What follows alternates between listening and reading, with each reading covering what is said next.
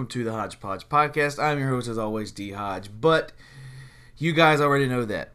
Okay. Today the podcast is a little long, so I'm not going to do any of the this week on the country air charts or on the pop charts. I'm not going to do any of that this week. I want to do something a little different, a little special. But before we do that, go over to my Instagram at I am Mr. Dylan Hodge. Give me a follow. Go over to at the Hodgepodge Podcast over on Instagram and give us a follow there as well. You can go over, if you're listening on Apple Podcasts, go subscribe and give a 5-star rating. That helps us grow up into the podcast world and makes us from a little bitty toddler, makes us a teenager, and then we go full grown adult. So I'd appreciate you guys if you did that. If you're listening on Spotify or Google Play or stuff like the iHeartRadio, hit the follow button, and then that way you'll be toned in and you can listen to every episode every Monday and sometimes on Wednesdays when there's little special episodes. But enough of that. Now that the business is out of the way, I wanted to read something to you guys. I wasn't going to do this because, one, I was a little... I'm not going to say embarrassed, but I was a little taken back, I guess is the right terms to use here. Apprehensive is a good one as well. And I was featured in my hometown's newspaper and magazine article. So I was actually shockingly placed on the front cover of it. So that's kind of cool. That's kind of a good. I mean, it's good. I really don't know what to say. I'm a little in awe of it, and I'm also trying to stay humble and not be like, this is the best thing that's ever happened, because what if this is the last thing? You know what I mean? What if this is the first and the only and the last thing that gets to happen? So I'm just trying to enjoy it, but also not trying to, count your chickens before they hatch. So I wanted to read the article for you guys. If that was cool with you guys. If not, you can fast forward ahead to the actual podcast. But this will be the only thing we do, and then we'll get into the introduction for the show. But I was messaged by my friend Lindy Berryhill, who did this article. And I told a little bit of the story last week, but I'll go in a little bit more depth.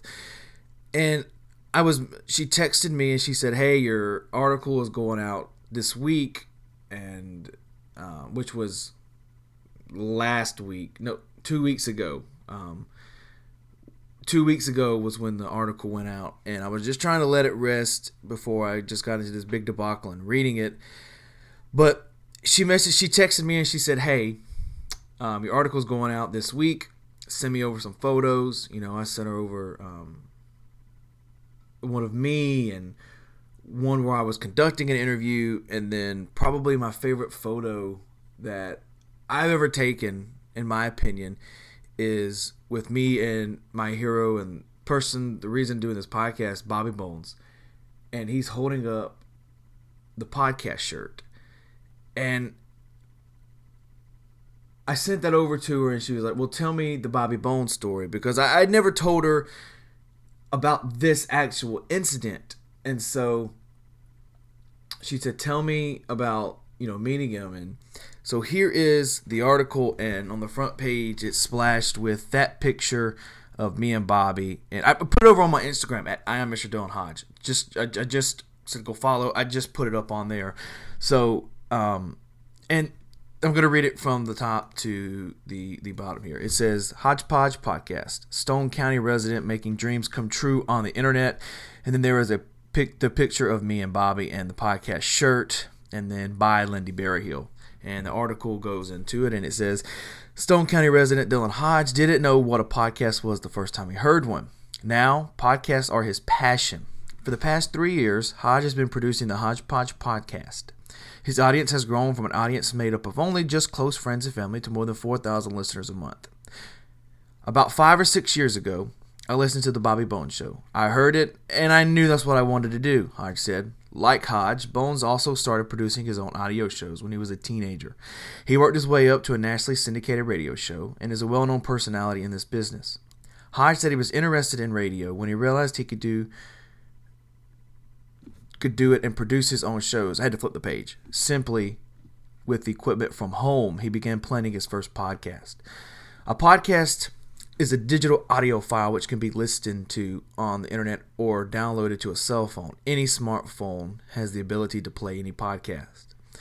So the planning took a little over a year. His first episode was produced on his birthday. Hodge published his 281st episode on Monday. So, real quick, little background here. It did take me over a year to do the podcast. And the reason I started the podcast on my birthday was because I would know when the anniversary for the podcast is. That's not me being funny. That's me being... There are so many dates in my life and stuff like this that happens that, hey, the easiest thing would be to do this. And that way I would know, oh, I'm this, so this would happen. And just to let you know, there are there are one thing in here that is incorrect. So when I do, no big deal. I don't really care. But there is one thing in here that is incorrect. So if you hear it, don't be flooding me or flooding Lindy. So here we go. I always knew I wanted to work in the music industry, but I didn't know which side of the fence I wanted to work on, Hodge said. I started making simply voice memos on my phone, basically teaching myself how to do everything. Hodge worked through the shyness so he could reach out to potential guests on his show. He also has honing his editing skills since his first episode. Now he is also editing the other audio projects and podcasts for other people. In the future, he'd like to branch out and work on more, but his main focus is Hodgepodge. Once he schedules guests, Hodge will record their conversation and edit it. Some of the bigger celebrities he's interviewed are Nashville-based musician Ryan Upchurch, hip-hop artist Big Smo, and a multitude of professional wrestlers and others.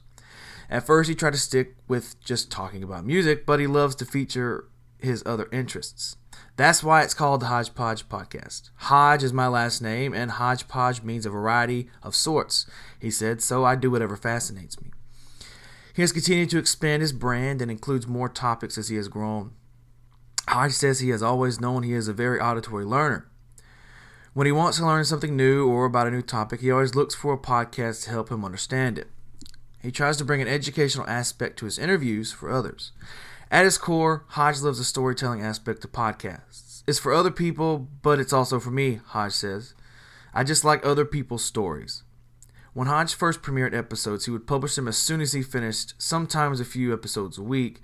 Now, he publishes a movie review each Monday, not just movies in theaters currently, but some older and lesser-known cult hits. He keeps those episodes to a minimum of about 3 minutes each. Towards the weekend, he releases his full-length 30-minute interview of the week. That's where I told you that was a little, I think it was a little bit confusing, because sometimes I say I schedule podcasts for the weekend, so no big deal. I'm just very grateful that I got this. So they could have got everything wrong and I would have been happy. Toward the week, here we go. In addition to growing his listeners, Hodge wants to move to Nashville so he can be closer to the music industry. It's scary and risky, but he knows it will one day be a reality for him. Hodge sees potential failures as learning curves paving the rocky road to success. I could go up there and fail, but Walt Disney failed. Stephen King, when he wrote Carrie, he got 30 rejections. Steve Jobs was also kicked out of Apple, Hodge said, but they somehow made a comeback, and you know them from that. You learn from the failures in order to succeed. Sometimes his dreams seem far away, but certain moments they're closer. In 2017, he met his hero Bobby Bones. Technically, it was the third time they had met, but Hodge was able to talk with him and give him his podcast t-shirt after Bones finished a show. Hodge stuck around for the meet and greet. I shook his hand and asked if he could sign the shirt I had on. I was telling him about my podcast. I told him that I had him a shirt and was going to give it to him. It was his idea to hold it up. It was kind of like an I'm proud of you moment in a picture, Hodge said. He had been emailing Bones' manager for over a year, hoping he'd agreed to an appearance. As Hodge was leaving, Bones then yells, "Hey, talk about me on your show." Hodge responds with, "You're the reason I'm doing the show. You changed my life, man." Bones motioned his bodyguard to take Hodge away from the crowd. Bones came over and spoke with Hodge more.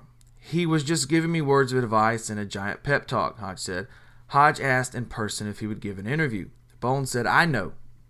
And the reason I've been denying to do your show is because I don't want you to get big because you had me on. I want you to strive and get big on your own. That's how much I believe in you. Bones then hugged Hodge and gave him some final encouragement. Fight, grind, and repeat, and Hodge continues to take that advice to heart. So, thank you, Lindy, for that article. I'm very humbled to even... I was even humbled to even be asked to do some kind of a... It's weird to get asked questions, and this was one of the big secrets that I had been put behind because I didn't know if I could talk about it, but I just assumed that I told I wasn't, that I couldn't. I didn't know, so I didn't say anything about it. I just said I had big news and big a secret that was happening behind the scenes, and this is one of them. There's another one that hasn't even started yet, but it's going. It's in that direction to do it. So yeah, I just don't know what to say. Like I'm speechless because it's weird because I was in Walmart a couple of days ago and this guy came up to me. I'd been shopping. It was a long day, and he came up to me and he said, "Hey man, what's up?" And I said, "Nothing much, man. What about you?" I knew him, but I couldn't. I knew I went to school with him, but I guess in my mind, the back of my head, I had just forgotten because you go to school with a good bit of people, and you're not friends with everyone in your grade, and you're friends with someone above you or below you. And he says, "You don't know who I am, do you?" And I said, "Yeah, I went to school with you." I said, "Man, I can't place your name." He gave me his name. And I said, "Oh, okay, I got you. All right, how you been, dude?" Do you know he called me a sorry, no good, stuck-up person because I couldn't remember one person's name? I don't even think I had class with him in school. I don't even think I have him on Facebook or Insta or any social media. I don't think I have him on anything. And he gets mad because he never... I would see him, but he would never say anything. And then when something figured out you were doing something, he would come up to you. And I just honestly didn't remember his name. And I was all of a sudden the bad guy. So that's one reason why I try to keep shut about it. And I try to... And I've been talking to... As you'll hear on the podcast today, I talked to Big Shrimp and I talked to Brittany Bexon a lot. And... You know, we all have problems, and I have some bigger, not really major, but they're bigger in my life problems that I'm trying to work on. And one of them is staying humble, and because and not and this is gonna sound weird, but I don't want to be the person that has a bad day and they're out in public and you see someone and then you're a prick or you're a dick because you're just in a bad mood. And you don't offer that person a handshake or don't talk to them, or you know you get a new pair of shoes that cost a couple $100 because you worked hard for them, or you got a new vehicle, or you know you got a new cell phone someone can't have. That to me is the biggest bummer of all, is because I am punishing myself for feeling and for being this way when I think that's absolutely healthy. And apparently it's not. So, you know, I don't want to be the person that how can I put this in a simple way that's not going to make me do a lot of explanation?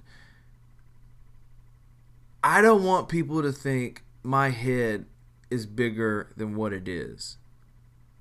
It's not. I'm one of the nicest person. If you get to know me, I can be a prick. Anybody can be a jerk that you get to know or you hang out with on a daily basis. Anyone can be just like that. But I'm trying to be the person, an advocate for the nobodies, an advocate for the nobody's going to be somebody's, because I am still a nobody. I am still a nobody. And it's weird to me because I have somewhat famous friends. Like I have a few country artist friends that have had number ones on the hits. I have friends like that. And I have friends like Smo, you know. And people think because I'm friends with these people, you know, and I text them on a weekly basis, and I do this, and I get to have all these people on, that they no longer have a place of themselves for me. Like friends from school. What friends I had in school when they weren't picking and call me fat, you know, or just being a dick, and I just said, screw you, I'm not going to deal with that. Friends that I did have, and families the same way. I'm kind of scared that once this happens and once it goes off, they're going to reject me and be... But I guess it's just a jealousy thing. And I think everyone deals with that their own way, and everyone deals with it to some extent from some person. So I'm not gonna let it get too wrapped on me. But I know that was a long rant that I went on there. Just putting my feelings out, because a lot of people say, "Hey, we need to just hear you talk." You know, I've gotten a lot of emails like that, and then I've gotten some that say, "Shut up, dude, and just go to the podcast." I'm trying to make everyone happy here, and I figured this was a little something different. Wasn't just me talking. Wasn't just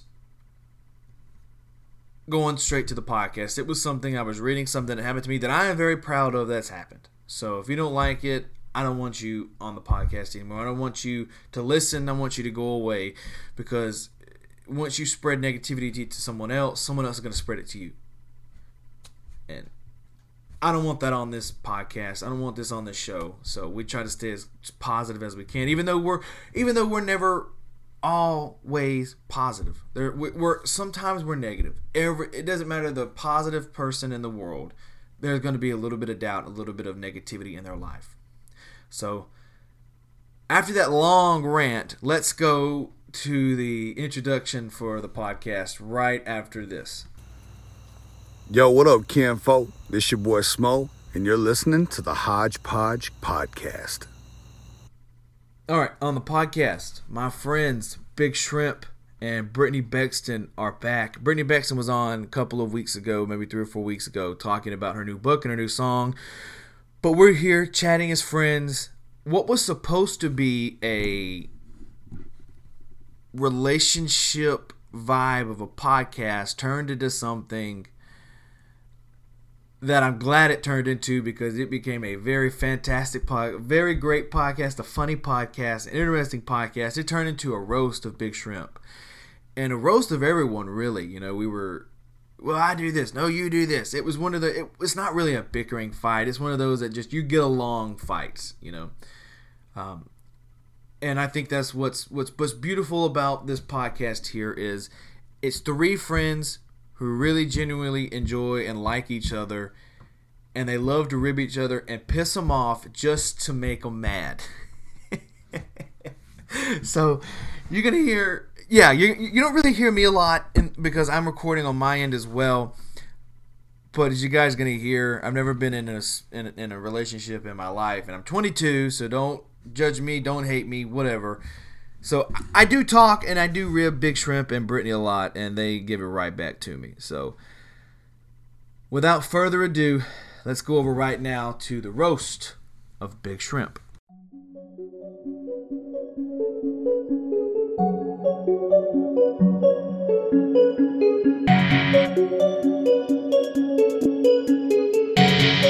Two very good friends.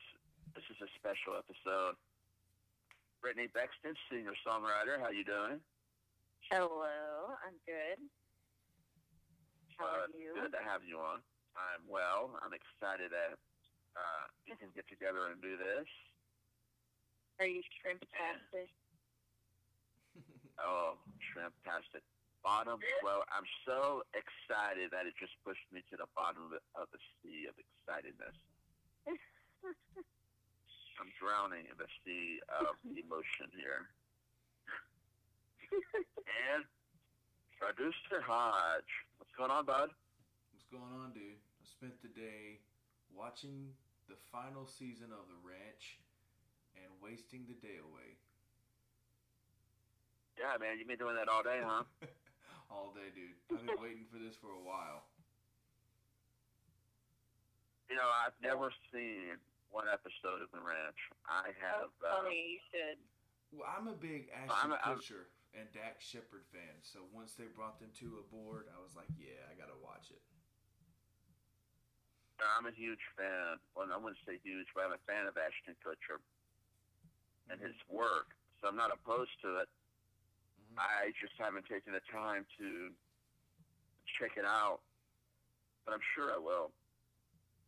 So, how many seasons have there been? 4. They do it in 2 parts. So, like it says 8, but it's in actuality 4. So. Gotcha. What about you, Brett? Any shows you're watching? Well, I just finished an old one that I really like called The Mentalist. Yeah? Yeah. I say it's an old one because I don't believe it's been on the air for a while, but it was 7 seasons total. Oh, is that what, when I stayed at your house the last time, but you were watching yes. I kept falling asleep in the middle of? Yes, the one that you said was good, that you kept falling asleep in the middle of. Yeah, yes, it was. I don't blame you. I don't fall asleep because things are boring. I just fall asleep in front of movies. That's how I go to sleep. Yeah. I was just comfortable for one, in a comfortable place with a good friend and a really cute puppy between us. And I had just been living it up for the last few days, you know, keeping long hours downtown in Nashville, so it caught up with me. But, so it did was interesting. He was snoring like a freight train. I believe it. Yeah. I know. It was horrible. I felt bad. I think she smacked me a couple of times. I think, Brittany, didn't you video or FaceTime us over that or something like that? I sent you a video of her snoring, yeah. That's how I know it. Yeah, okay. Oh, yeah. I've got to go back and watch that. Dude, yeah. Let me tell you what you can do. With that snore, you can guide ships through the fog. I wouldn't put it past that snore, really. Uh-huh. It was louder than the TV.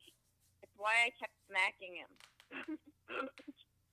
I don't care if you snore a little, but when I can't hear the show, come on now, wake up. Yeah, it was rough. I pity anybody that has to go through that. I don't know, man. I've always been a snorer. I remember when I was engaged, the lady I was engaged with, she would like just get up in the middle of the night and stare at me. And it freaked me out because I'd wake up like in dead sleep.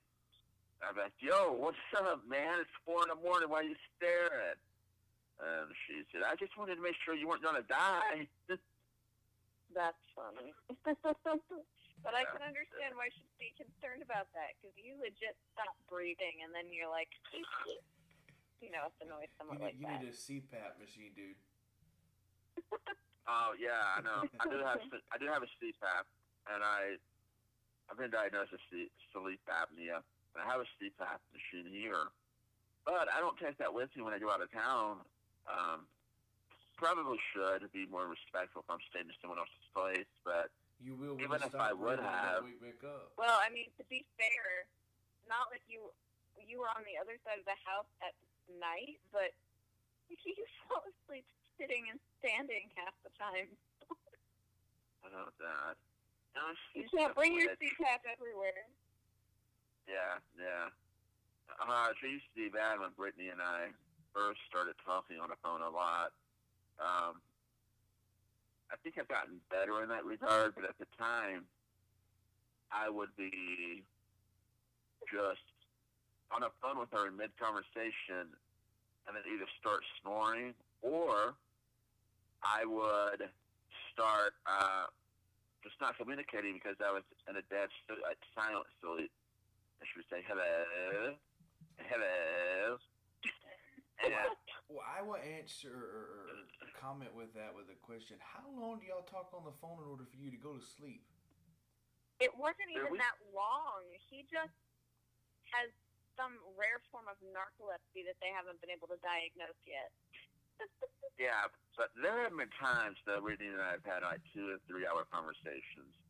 But they don't drag. They go by so quickly and naturally that you don't even realize that it's been that long. We've had serious discussions about a few things that took a while. I don't know if it was really 3 hours, though. But, yeah, no, the times in question, we weren't on the phone for that long. And he would literally be talking to me and then fall asleep in the middle of talking. Like, he could be talking and then he would start snoring.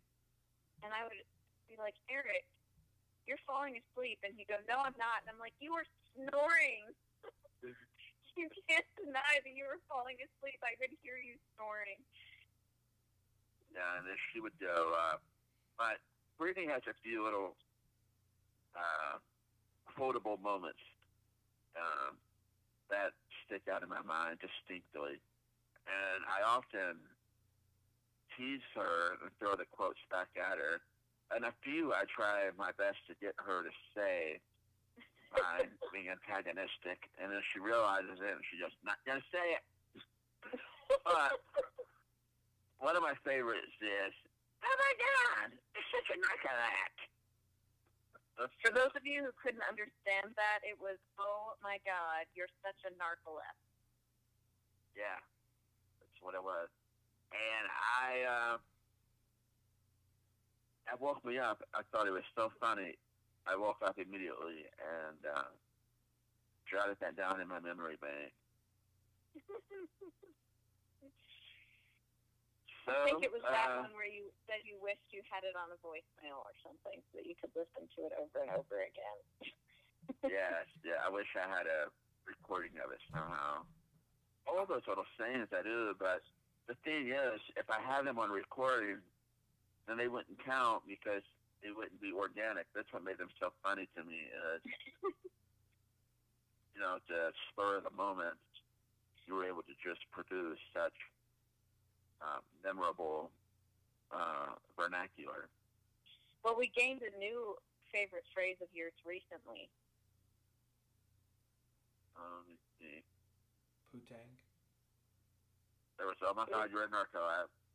There's why. No, it was when you were in town just recently. I was talking to my mom. Oh yeah, that one was. I never pretended Eric was sane, Mom. That is so rude, but it's so funny. I wish I could have a 15-minute phone conversation besides a podcast interview where I'm actually fully engaged. Because I go 15 minutes and I have to get off. It's just something in my brain that's like, if I talk longer than this, then it's going to go downhill quickly. And Big Shrimp, you can say that because how quickly do I try to get off the phone when I'm on it?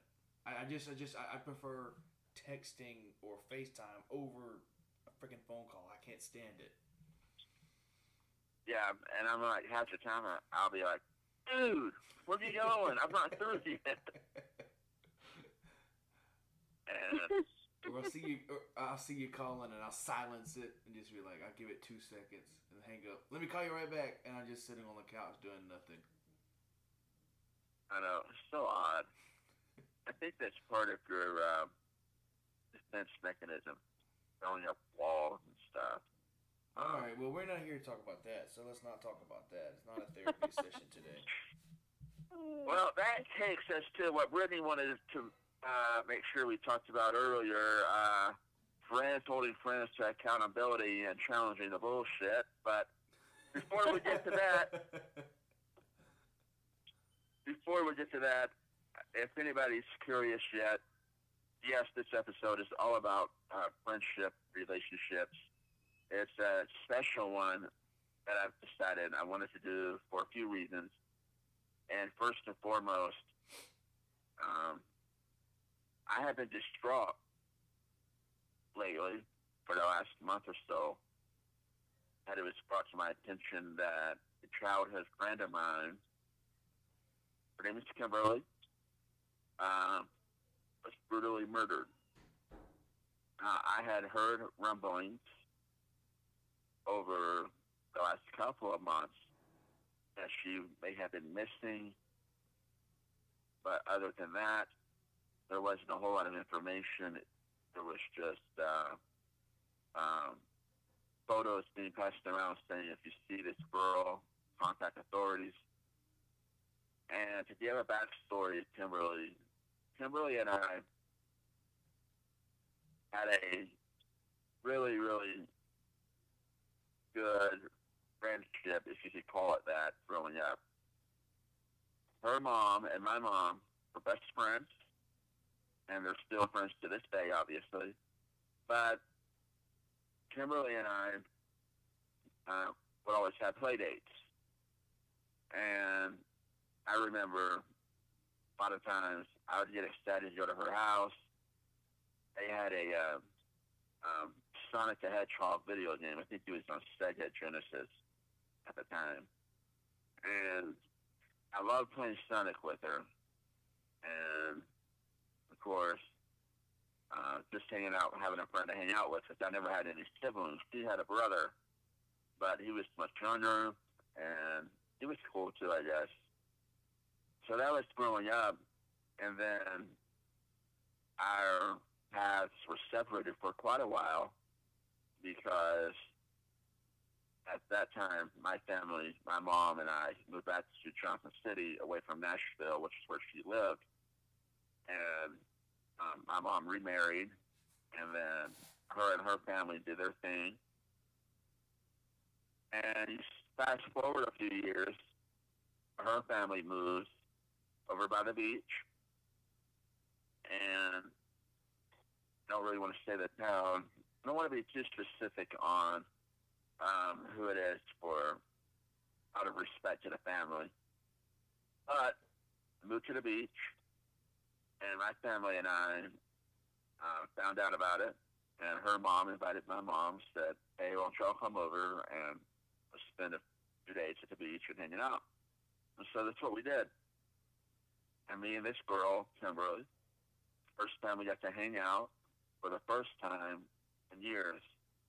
And it was weird because, and I think we'll see this theme later in the episode, our friendship, even though we had gone years without talking or seeing each other, we have grown up, we had gone from being small children to having already gone through puberty at this point. So that's a huge time space that has been crossed over at that point. And we picked up. It's just like old times. And after that, we've lost touch again, and it's been over 20 years probably. And then I find out she was missing, and I thought, man, that's horrible. Of course, I didn't know the details. I didn't know if she had ran away, or if she had been kidnapped, or if perhaps there was a warrant out for her arrest, or if she was a fugitive and she was on the run. So I didn't know the details. And I didn't give it a whole lot of thought. It's probably crappy on my part. But it just brought to my attention. I saw on Facebook at one point, RIP, and then I had found out through the grapevine that they had found her dead. And that hit me hard at first.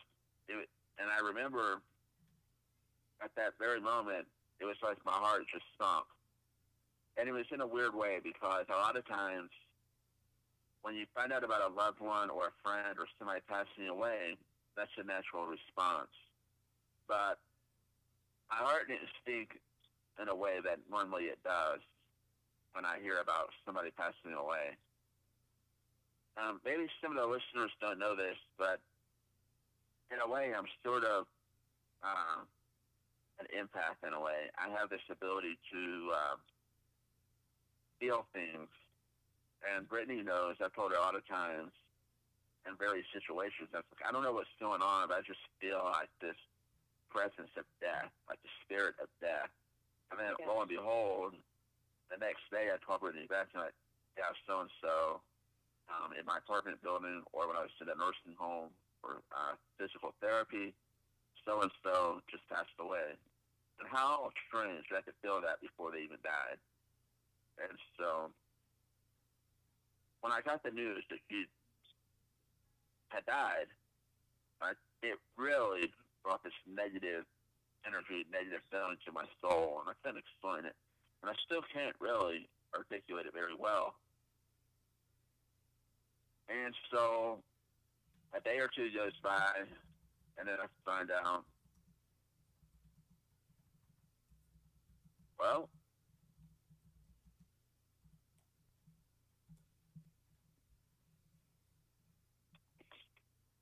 Brittany, you got disconnected?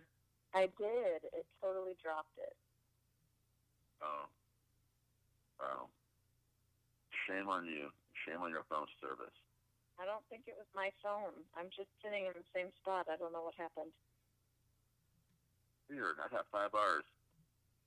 Anyway, so this back to the story. She,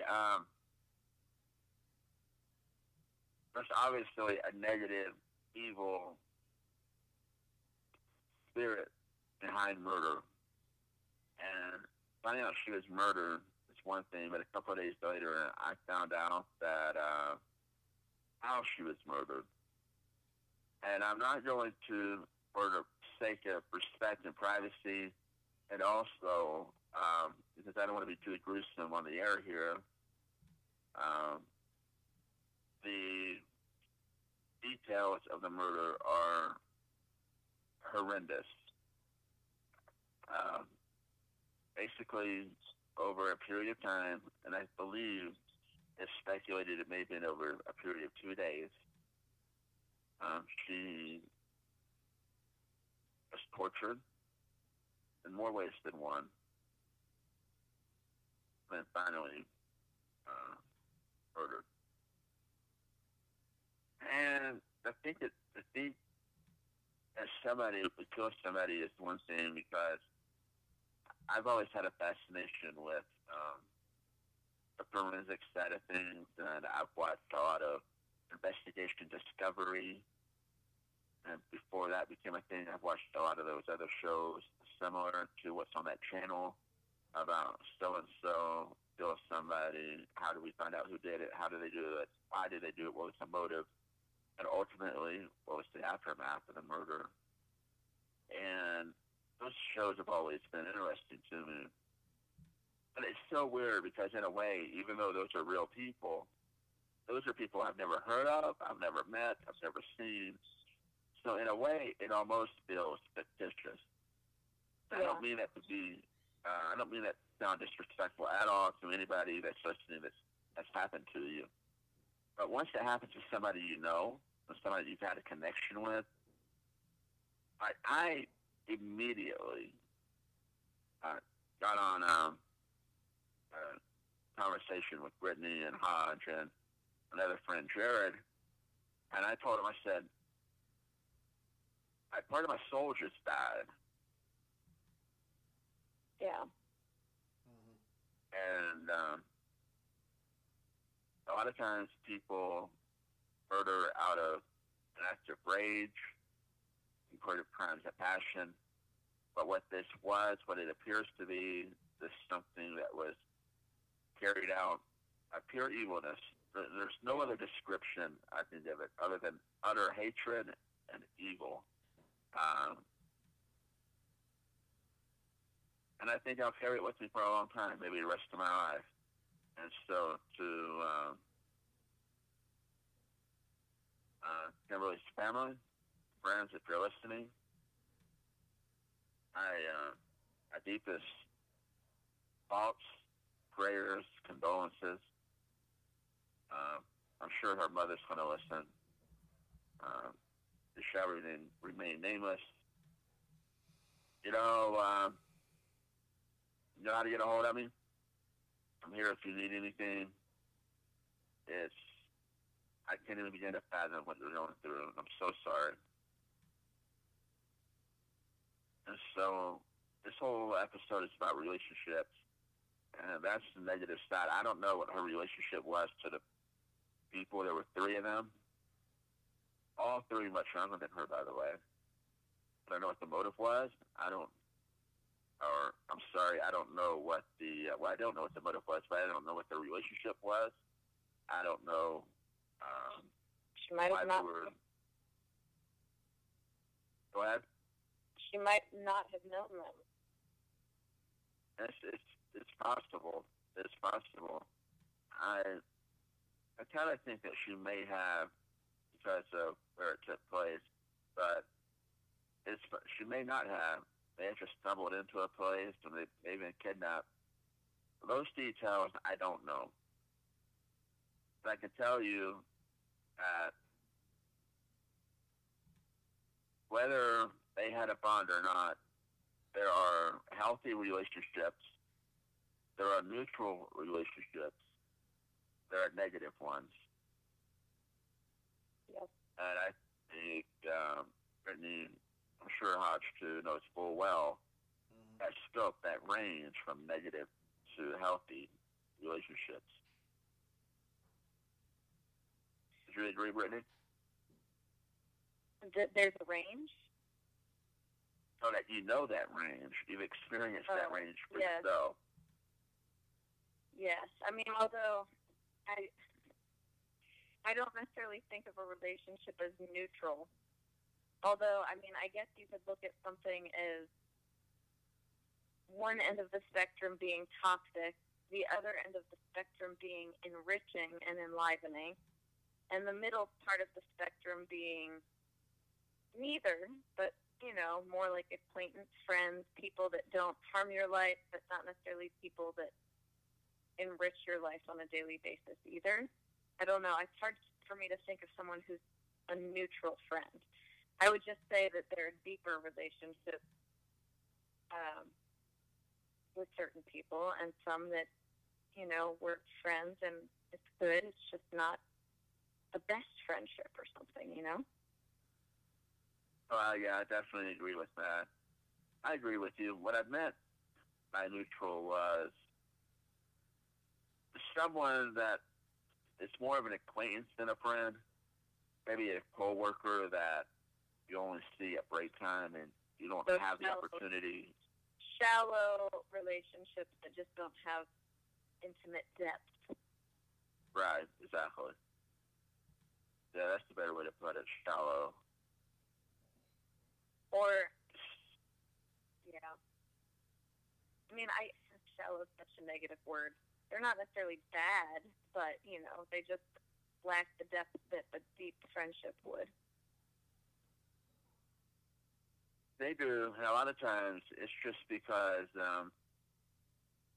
either time doesn't afford the opportunity to get to know each other on an intimate level. Maybe circumstances aren't aligned so that can happen. Or maybe two parties involved just don't click. Yep. Maybe that's it, you know. Mm-hmm. I kind of like that guy. He's a cool dude. But, you know, that's just it. You know, don't have anything in common. Our spirits, our hearts don't really click. And there's nothing wrong with that. 7 billion people on a planet. You can't be close to everybody. That's for sure. Big Sure, but I think you can, Yeah. you can with me kind of somewhat disagree with Brittany, because with me and you doing a podcast, we meet a lot of people, and sometimes there are some people that we stay up to date with on a weekly, monthly, daily basis, whatever you have it.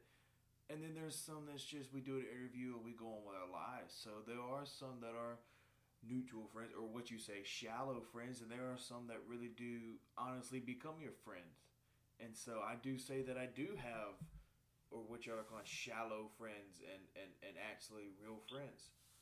And I wonder if you agree with that, doing the podcast. Yeah, I do in a way, because I I agree.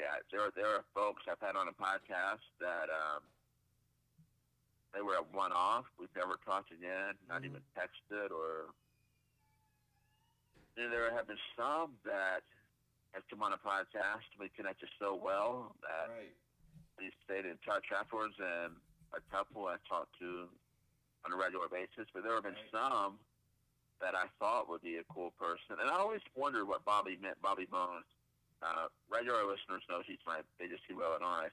I've always wondered what he meant when he would say, "Yeah, that interview didn't go so well," or he would never call somebody out, but he'd be like, I've had an interview with certain artists and it just didn't click, or they're different on air than they are in real life, in a way that they're not genuine people, they're not positive people. Yeah. I always wondered about that, but now I get it. I've had people on, I've been like, either one, it feels like I'm pulling teeth, I'm trying to talk to them, or two, I could see the contrivedness in their voice when they're putting on a show, and it's time for other people to listen. And then C, there have been folks that have come on, and once I've kind of got to know them a little bit, I'm like, damn, that's not really somebody I want to associate with. Well, see, Yeah. And I feel the same way with you, but I had that one experience with someone, and they put on a show because I was like, hey, I'm going to start recording, and then all of a sudden their character and attitude had changed. So that made me have a rule on my podcast that they're not going to know when I start recording, and we're just going to chit-chat our way into the actual podcast. That way, if their character does change, it's going to keep real, and the people are going to listen as I'm listening to this guy change or this girl change, or they stay the same. So yeah, I've seen that multiple times of they're going here, but they're actually trying to come back to a point, but they're trying to make up a story in the middle to make it more interesting. And it's just I've had also my bad interviews like you have. You just don't click with a person. You think the guy's going to be cool. It turns out to be a dick. And it's just. Yeah, it's one of those sticky situations that you just don't want to get stuck in, but once you're stuck in it, it's like you gotta try to pull your way out one leg at a time. yeah, it can be interesting for sure, but on the other end of the spectrum, I think probably some people would say what a professional part of the job demands that you give everybody their due respect, and obviously I do, but two, that they're come on for a purpose, and that's to promote either a project or to promote their brand or their self, and they're not really entitled to a relationship or friendship with that person, Right. which is obviously understandable as well. But and again, there's that thing with connecting and chemistry, having chemistry with somebody. Sometimes two souls, they just connect, and it's not, whether it's intended or not, it happens. So, yeah. Yeah, I mean, there are a lot of great people, but that doesn't mean all the great people will connect with each other either. So. That is true. That is very true. You never know when, where, or how you connect with people, but a lot of times the ones you do connect with are beautiful relationships, and they're fruitful. And that doesn't mean because so-and-so and I may not get along, may not connect, it doesn't mean they're a bad person or I'm a bad person. For whatever reason, our paths just aren't meant to cross right now. Beyond meeting at this point, Right. like they're going one direction, I'm going another. We come to a meeting point, and then our paths are to continue going separate ways after. Down the road, we may come to another meeting point. Down the road, we may become best friends. But right now, for whatever reason, it's just not the appropriate time. Actually, speaking of that, when I was growing up, I had two different next-door neighbors in the one house next door. When I was really little, my friend Christy lived there. and she was older. She was like a big sister to me. Well, she and her mom moved out, and then a family from France moved in when I was about 8, I think. Anyway, the family from France, they had a daughter. She was the oldest of the kids. She was a couple of years younger than me, and she became like my little sister. We were inseparable, did things together all the time. In fact, our bedrooms were in the same part of the house. We both had bedrooms right at the front of the house. So we had this system where we had bells that we could ding when we wanted to talk, and we each had a walkie-talkie. So we could talk in the middle of the night and stuff. And she was my little sister. Anyway, her name is Lucy. But what's so funny is when we first met, she didn't speak English and I didn't speak French, and we communicated by singing and like using hand gestures. And I brought some cookies. That was how I met her, and we ended up going on a walk and skipping down the street singing Frere Jacques, Frere Jacques.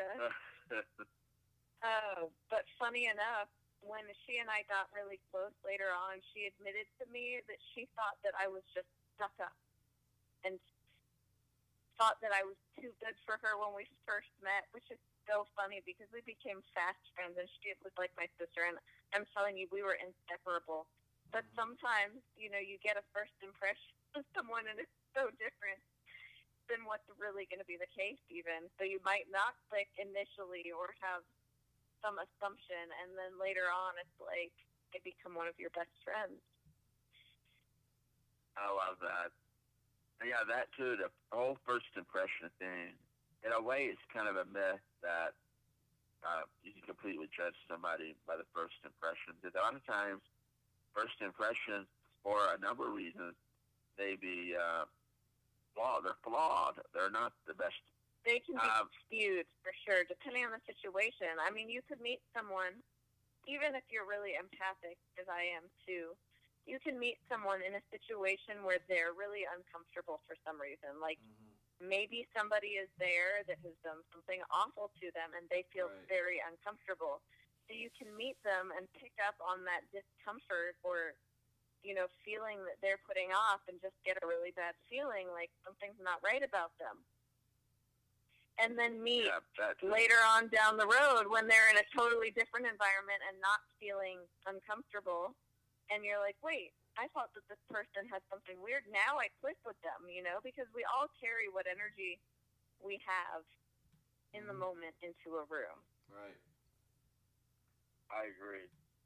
I think a really good example of the whole first time meeting or first impression thing is, let's see, last year, Easter time. Now listen, folks, for those of you listening, there are only a handful of people, friends, 3. I've only got 3 from Brittany is number 3 that I have felt comfortable enough with letting them meet both sides of my family. Well, actually, it's not, okay, so some of my Lao friends in Nashville have met some of my American family, but not because I introduced them. It's because my American family showed up to the church service or to whatever, and they just mingled. But I'm talking as far as fully engaging, fully meeting. I've only got 3 friends that have that both sides. The first one was Jared. Jared and I have been best friends for 25 years now, 26 years.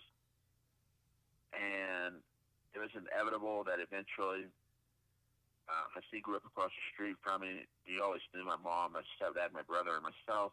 It was inevitable eventually he'd meet my dad, but she did a few years down the road. And then he would meet my Lao grandparents. And that happened when he went to Nashville on one particular occasion, and I was comfortable. I was eager to introduce him. Another friend, Nehemiah, another really good friend of mine, he's met both sides multiple times. And then there's Brittany. so if you ever meet both sides of my family and it's because of me, you better believe you got a special place in my heart. And which, by the way, to meet my family, period, because of me, if I bring you around anybody in my family, you're special. I'm kind of guarded when it comes to my family. That said, this past Easter, Brittany and I, we go to my grandparents' church, I think Good Friday. They had a Good Friday dinner, Bible study kind of thing, and then a foot washing celebration or what have you. And so we get there, and by the way, completely unannounced. I told one of the ladies that goes to my grandparents' church I was coming. I was bringing a friend because we had RSVP for the dinner, so they knew how much to make. And I obviously wanted to know the details of what time did it start, and all of that good stuff. But apparently she did tell my grandparents I was coming. I didn't either. I wanted it to be a surprise. And so we pull up to the church, and we walk in to the this big room in the back where everybody was. We walk in, and one of my friends immediately comes out, and I says, hey, and I introduce him to Brittany. And then we walk in, and my grandfather's over to the far left, and I walk over to him. He's got his back turns towards me. I tap him on the shoulder. He turns around, and he's like, whoa, like he's shocked to see me. Mm-hmm. And we hug, and then immediately he sees Brittany and gives her a hug, which was the sweetest thing ever. So we go over like 50 feet the other direction to some tables, and I pull up a seat beside my grandmother. She wasn't that happy as a camper. At any point, are they thinking that you two are a thing? Yeah, we're just to that. Okay. Yeah. Okay. You gotta wait for the punchline here. Maybe I ruined the punchline. His grandmother would not even talk to me. I mean, she would not look at me. I was like, that woman does not like me. I don't know what is going on here, but she is not happy that I am here. It was the whole reason for the contempt was she had thought I had gotten married, had a girlfriend, gotten married, and didn't even tell her about it. That I never brought this new girlfriend over to meet the family. Never, they weren't even invited to the wedding. I mean, she had this whole drawn-out scenario. Her story in her head. Dude, your the whole family thing was sounds in her head. just like my family, because they would freak out if someone wants to do that now. They would just be like, well, how do we know that she's not a murderer? How do we know she didn't rob a bank before? What does that matter? It sounds just like how mine would act. Well, in a way, I do understand my grandmother feeling that way in a way, because both my dad and my dad's brother, they did that. My dad just showed up to Nashville when I was 2 years old. My grandparents hadn't seen him in 4 years. They had no idea he had a girlfriend, a wife, or a baby. Mm-hmm. And then my uncle, his brother, got married and brought his new wife over to the house. Ta-da, it's my wife. And so in a way, she was kind of like, I guess it's what the men in her family do. So in a way, I could kind of get it. But so there was so much tension. I know it was so awkward. Brittany was to my left, my grandmother was to my right, and she just kept giving us dirty looks. And then Brittany walks away to get me food because she went to get her plate, and brought it back. See, my grandmother. You could. That makes it worse. Well, I'm sitting there going, does she hate me because I hugged her husband when we walked in? I don't know what's happening right now, but she hates me. And she goes, Brittany's like gone away at this point, getting me food. She turns to me, and she's speaking loud, obviously, because she's in the bed. She goes, is that your wife? And she like caught me way off guard. I'm like, whoa, no, not at all. And she's like, because the way I answered it, she was like, you're awfully defensive. I'm like, no, she's just a friend. Just a friend. So, anyways, that was that. You're That was awfully the first defensive. I'm in shock. Really? So that was the first impression, the first encounter. And this just goes to show, just because the first time may not be a hit, it doesn't mean the second time can't be. So that was last year, Easter time, Good Friday. This year, I think the day after New Year's, January 2nd, or maybe the 3rd, I was in Nashville, and then I went out with Brittany for a day or two, 2 days. And you go over to my grandparents' house and go hang out with my dad for a while. Then go to my grandparents. And Brittany's, the whole time, I know she's feeling awkward. I can't believe I'm going through this again. I kept saying, it's going to be fine. Just trust me. And it was. We get there, we're sitting upstairs, and apart from my grandmother giving me hell the whole time for a number of different things, You just can't do nothing right. Oh man, it's not. That's for a different podcast. But she goes. She means what she does. She. It's all out of love. She goes up to Brittany, and I didn't know that they had other good moments, because at some point I'd left them alone upstairs. That's a good friend that I am. I went downstairs to see my dad and tell him goodbye.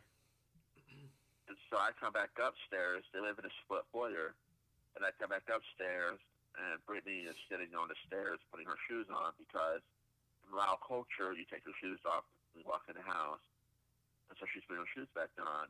And then I see my grandmother give Brittany a hug. And I'm like, wow. So I was all giddy. We get in a car, and I find out that they had a couple of other good moments upstairs, and my grandmother more or less told Brittany she was a good person and thanks for being a good friend. Is that right, Brittany? Yeah, she basically said, you're a really good friend. You take good care of him. And So- thanked me for being a good friend to you. Yeah. But she So, He wasn't, also yeah, but spoke she so- English wasn't the gonna whole take time I that was you. there, so. So if you would have come out and said, yes, we are dating, she would have been like, if you go to hell, get out of my house. Well, probably not dating, but married. I think she would have Well, done the whatever, yeah, trade. sure. I'm her first grandchild. She's got like 9 grandchildren. I'd be the first one with serious relationships. And that would probably make her feel betrayed a little bit. What were you saying, Brittany, a minute ago? She spoke English the whole time I was there, too. Yeah, she did. Yeah, she does speak English, but she's not comfortable with it at all. As a matter of fact, whenever the need arises, whether it's a service guy or like some type of a provider coming by the house to do work or whatever, she would always have somebody else do the talking and translate to her. Or when we've gone to the store before, like to Walmart or to wherever, when they went to buy furniture, somebody else do the talking in English and translate it with her. She just feels more comfortable that way.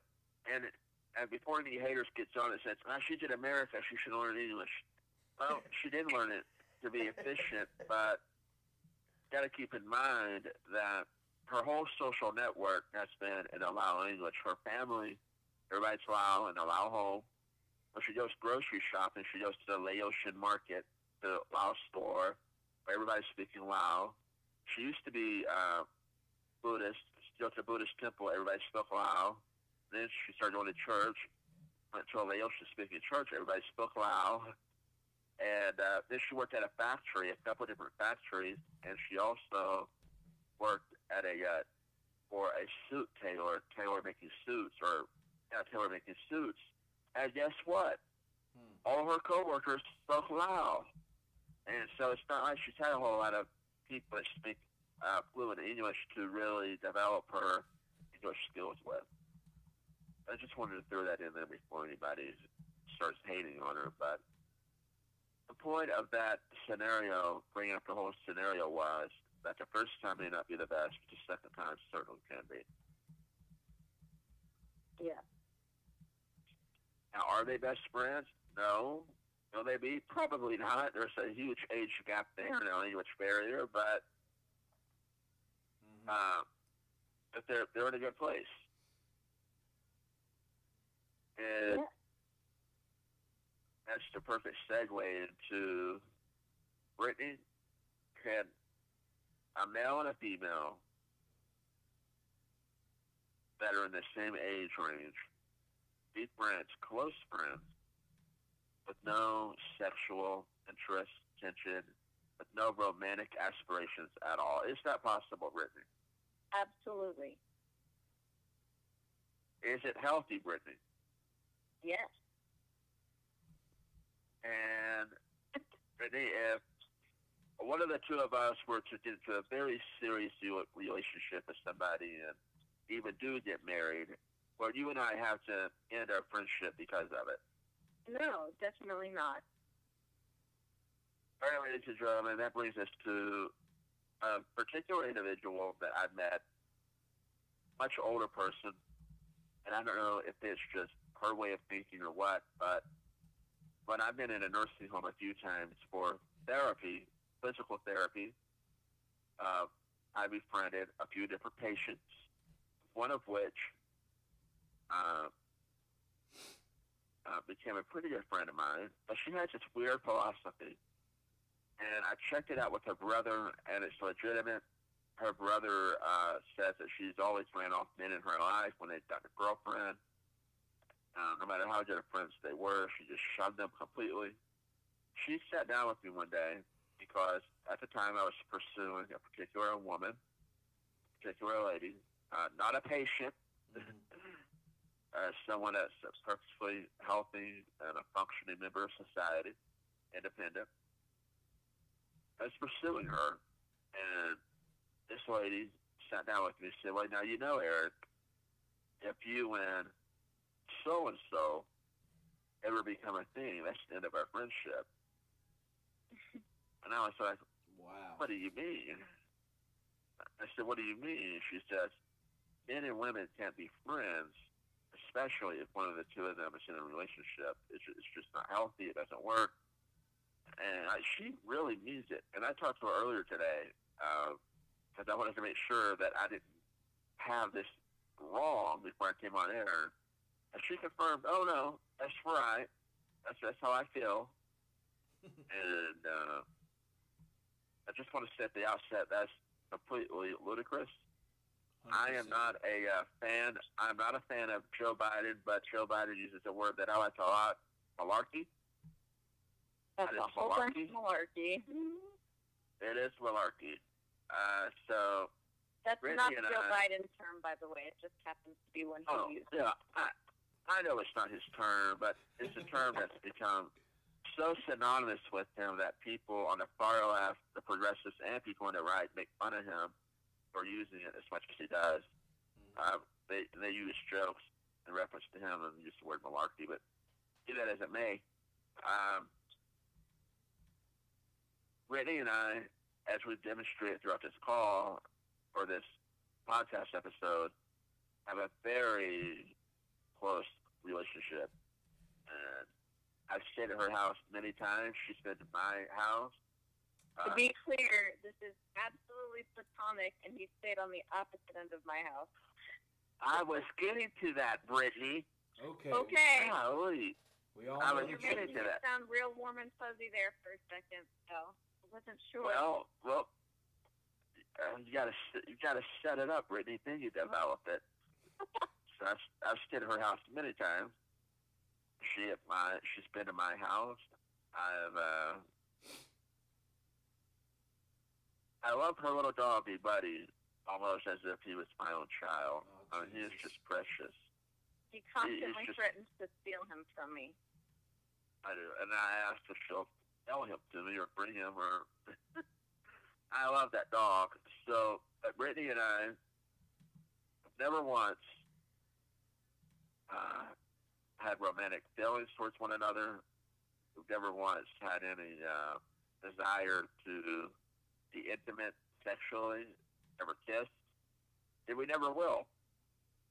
Nope. And unless somehow Cupid decrees that it happen, which I doubt very much that it'll happen. And but we can still have a relationship that is so strong that we know each other well enough that she calls me out on my bullshit a lot, and we can fight like cats and dogs, and like an old husband and wife, we can argue, and then still walk away from it with a love and appreciation for the other. Brittany, your commentary? I don't know if I would say like an old husband and wife, because I don't fight with partners the way that I fight with you. Okay, well, but it's an expression. Hey, but go ahead. I fight with you like I fight with a brother, and it's different. But, yeah, I think that a good friendship, you can call each other out on your BS.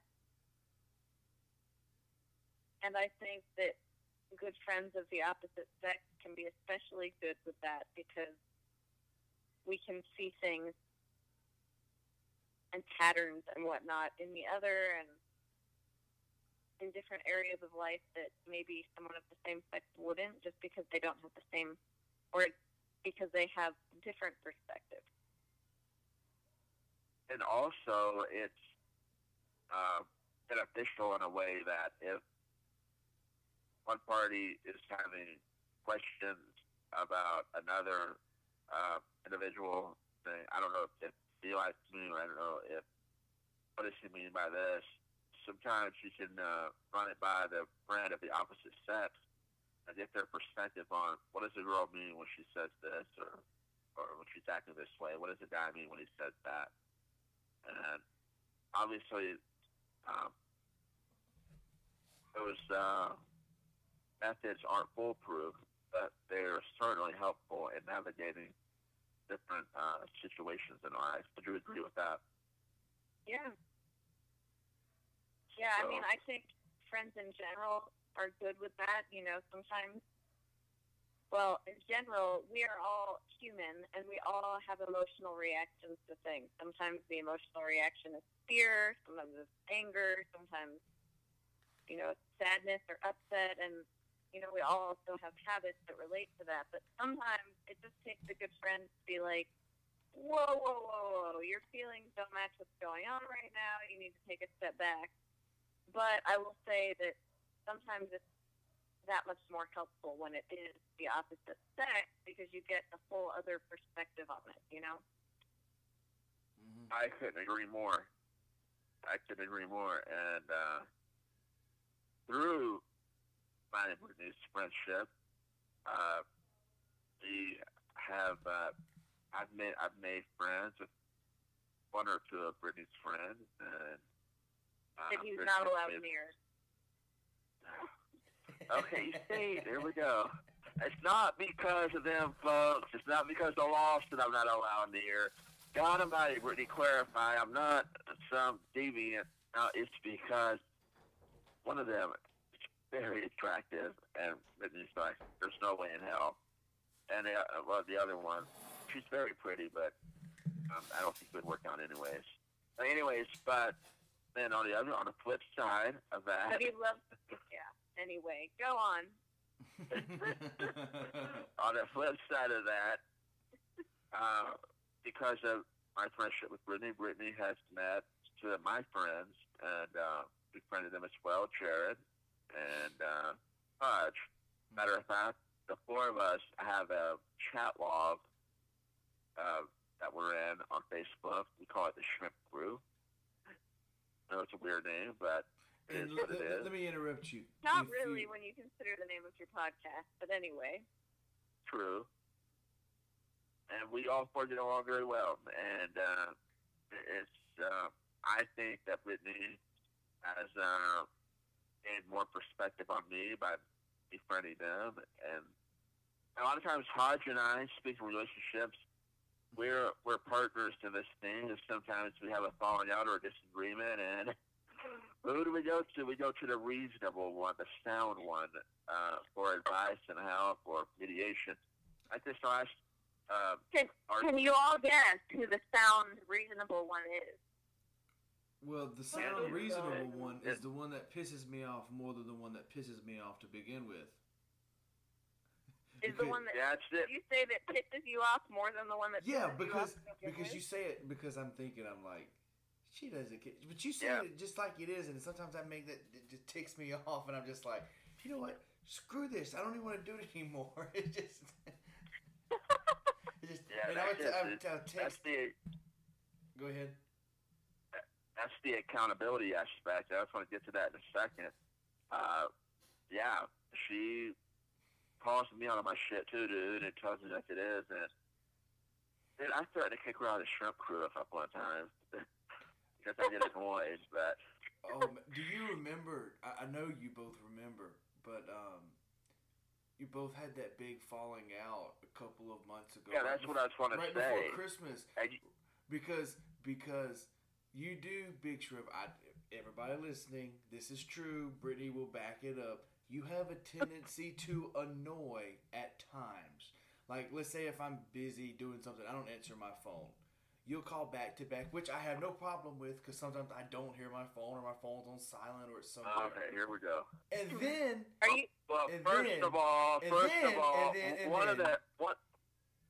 And then you will text me. Are we talking about Eric's 0 to 1,000 reaction? Yes. About a month or so ago. Yeah. Yeah. And then he will text say, "Hey, call me now, ASAP. I have something to tell you. It is very important." And then I will call thinking something is the matter, and he goes, "What time are you free tomorrow?" What the fuck? Okay, here's the deal. Eric is the king catastrophizer. Oh, God. He catastrophizes all the time. 100%. So, yeah. Call me it can be 3 in the morning. Yep. Call me ASAP. It's really important. And then you call and he's like, hey. Look, motherfucker, You're like, sleeping. are you dying? Because if you're not dying, it's not that important right now at 3 in the morning. Well, there you have it, folks. That's what friends are for. They hold you accountable to the bullshit, and they put up with the bullshit. And we put up more with it than you have to put up with it. Because it takes some kind of a special kind of ability to be your friend sometimes. Because sometimes I feel, we're being 100% honest here, sometimes I'm like, I wish sometimes I never met that dude. Because sometimes he just pisses me off so bad that I just want to end everything. One of Eric's favorite phrases that I've ever said to him, I can't remember exactly what it was. You might, Eric. It was something about us being friends. What was it? Yeah, I do remember what it was. I'm not going to say it on the air now. He said, I don't even know why. I don't even know why we're friends sometimes. Oh, that just hit me in the heart. That's rude. No, except he loved it. He thought it was hilarious and amazing and kept bringing it up and laughing about it. So don't say it hit you in the heart. Yeah, now, to be clear, I said it because he has this habit of loving to make me mad. He loves making me mad. He will go out of his way to disgust me and make me mad. Well, part of it is the way you respond, the way you say why. And I don't know if they got on the air or not, if we were talking off there or if it's the beginning of the podcast, but one of my favorite things to do is to try to get Brittany to say why, and now she recognizes what I'm doing. She'll say, I'm not going to do it. I'm not going to say it. But this last time I was there with her, something else had happened in the car. I forget what it was. Oh, I think it's the guy that cut us off and she cussed out like relentlessly. But I just got cussing out relentlessly. I'm not that bad. well, I may have told you what I shouldn't have done. I don't know, Brittany. We have been over three-way FaceTime or whatever it's called, and you have been excessively angry, and I've heard you drop more F-bombs than a sailor. So I don't know if I agree with that. You know. Well, anyways, Brittany can be a little excessive and liberal with her. There you go. A little free giving with her F-bombs. So, hey, I like the F word too. That's okay, you know what? I can go months without swearing, and then some days it's just my favorite word. And Eric's the main word, the main cause for it sometimes. Have you heard that audio track? It came out, I think, in the late '90s, describing the word "fuck" and all the usages it has and the benefits of using the word. Well, it's really an emphasis. It can be good or bad. But it does feel good sometimes when it's released to do it. You do realize that now this is officially an explicit episode. I'm just saying. Yes, it is. Well, yeah. Unless some of my leave out episodes the word. are. Say it, Brittany. Anyways, look, I need to get back to the point of this before we go down this rabbit hole. That's too deep to return out of. Yes, I can be a little erratic. I can be quirky. I do have some weird nuances. I do admit. I do panic and want to talk to somebody right now at 3 a.m. However, one incident in question involved a legal matter. That is true. That involved an attorney. That is true. And that was not... That was a legitimate emergency. Right, We're not exactly. talking about the legitimate emergencies. I'm not talking about waking me up at 3 o'clock in the morning because a word is misspelled in the description of the podcast. You put a double space between and that. That needs to be fixed right now, God. And I'm just, what? Calls from him late at night that I've silenced because I was trying to go to sleep. And then 2 seconds later, he texts me, "Hello?" And then he texts, "It's important. It's time sensitive." And I texted him back, "I'm sure it's not an emergency." Let me tell you what he did to me yesterday. He texted, we were talking about a podcast, what was it, Talk is Jericho, I think, and I said, "Hey, I think you should listen to this episode. It's pretty good." Instead of texting, he calls me, and I'm like, God damn, let me see what he wants. So I answered, and I said, "Hello." He goes, "What's the Talk is Jericho episode about?" Dude, are your fingers broken where you cannot text me that? It was a literal 15-minute conversation about, well, I don't know how I feel about that. I don't know if I believe it, but man, I may give it a try. I don't really listen to it every day, but I might have to try it out. By the way, what are you doing? I'm getting something to lunch. Oh, that sounds fun. What are you eating? Food. Oh, well, that's cool. I'm going to go over here tomorrow. Food is a regular topic of conversation on the shrimp crew, though. Everyone shares their food. Yeah, we do. We do. We're all foodies. But now, listen now. That was... Well, I don't want to sit and look at my screen for 20 minutes to keep typing back and forth. Dude, you can talk I had a job, dude. I had a job for years where I had to freaking sit there and type back and forth and correspond through email and text with people. And it burnt me out. Like, if I could, I would just completely push for legislation that outlawed texting. I prefer talking. I do. I wouldn't vote for you. But I would not. I know. It's weird. It's just me. I do text. I do, but I prefer talking. Now, but, here's where I stand between texting and talking. Can I put my ass out from under the bus you threw me under for a minute? No, let me run over you one more time. Oh my God. No, I'm just gonna give you my stance on texting and talking on the phone before you say I would much rather text than talk. Now, if there's something that I have to get an answer to right away, I'm gonna call you. But I never need an answer right away because you always have your phone on you and you text me back in 0.2 seconds. So there's no need.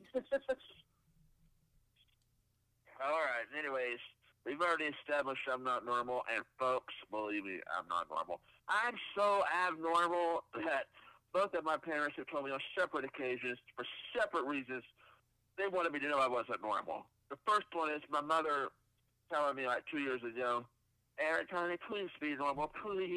Please be normal. And then my father and I on the phone, because of my weird sleeping habits, and they are not consistent at all. He calls me like a month ago, we're talking, and says, I'm surprised you're awake at this time. And I'm like, well, hello, it's noon or whatever. He says, yeah, but for a normal person, but you're not normal. And so I did it. I'm not normal, okay? But I will say this.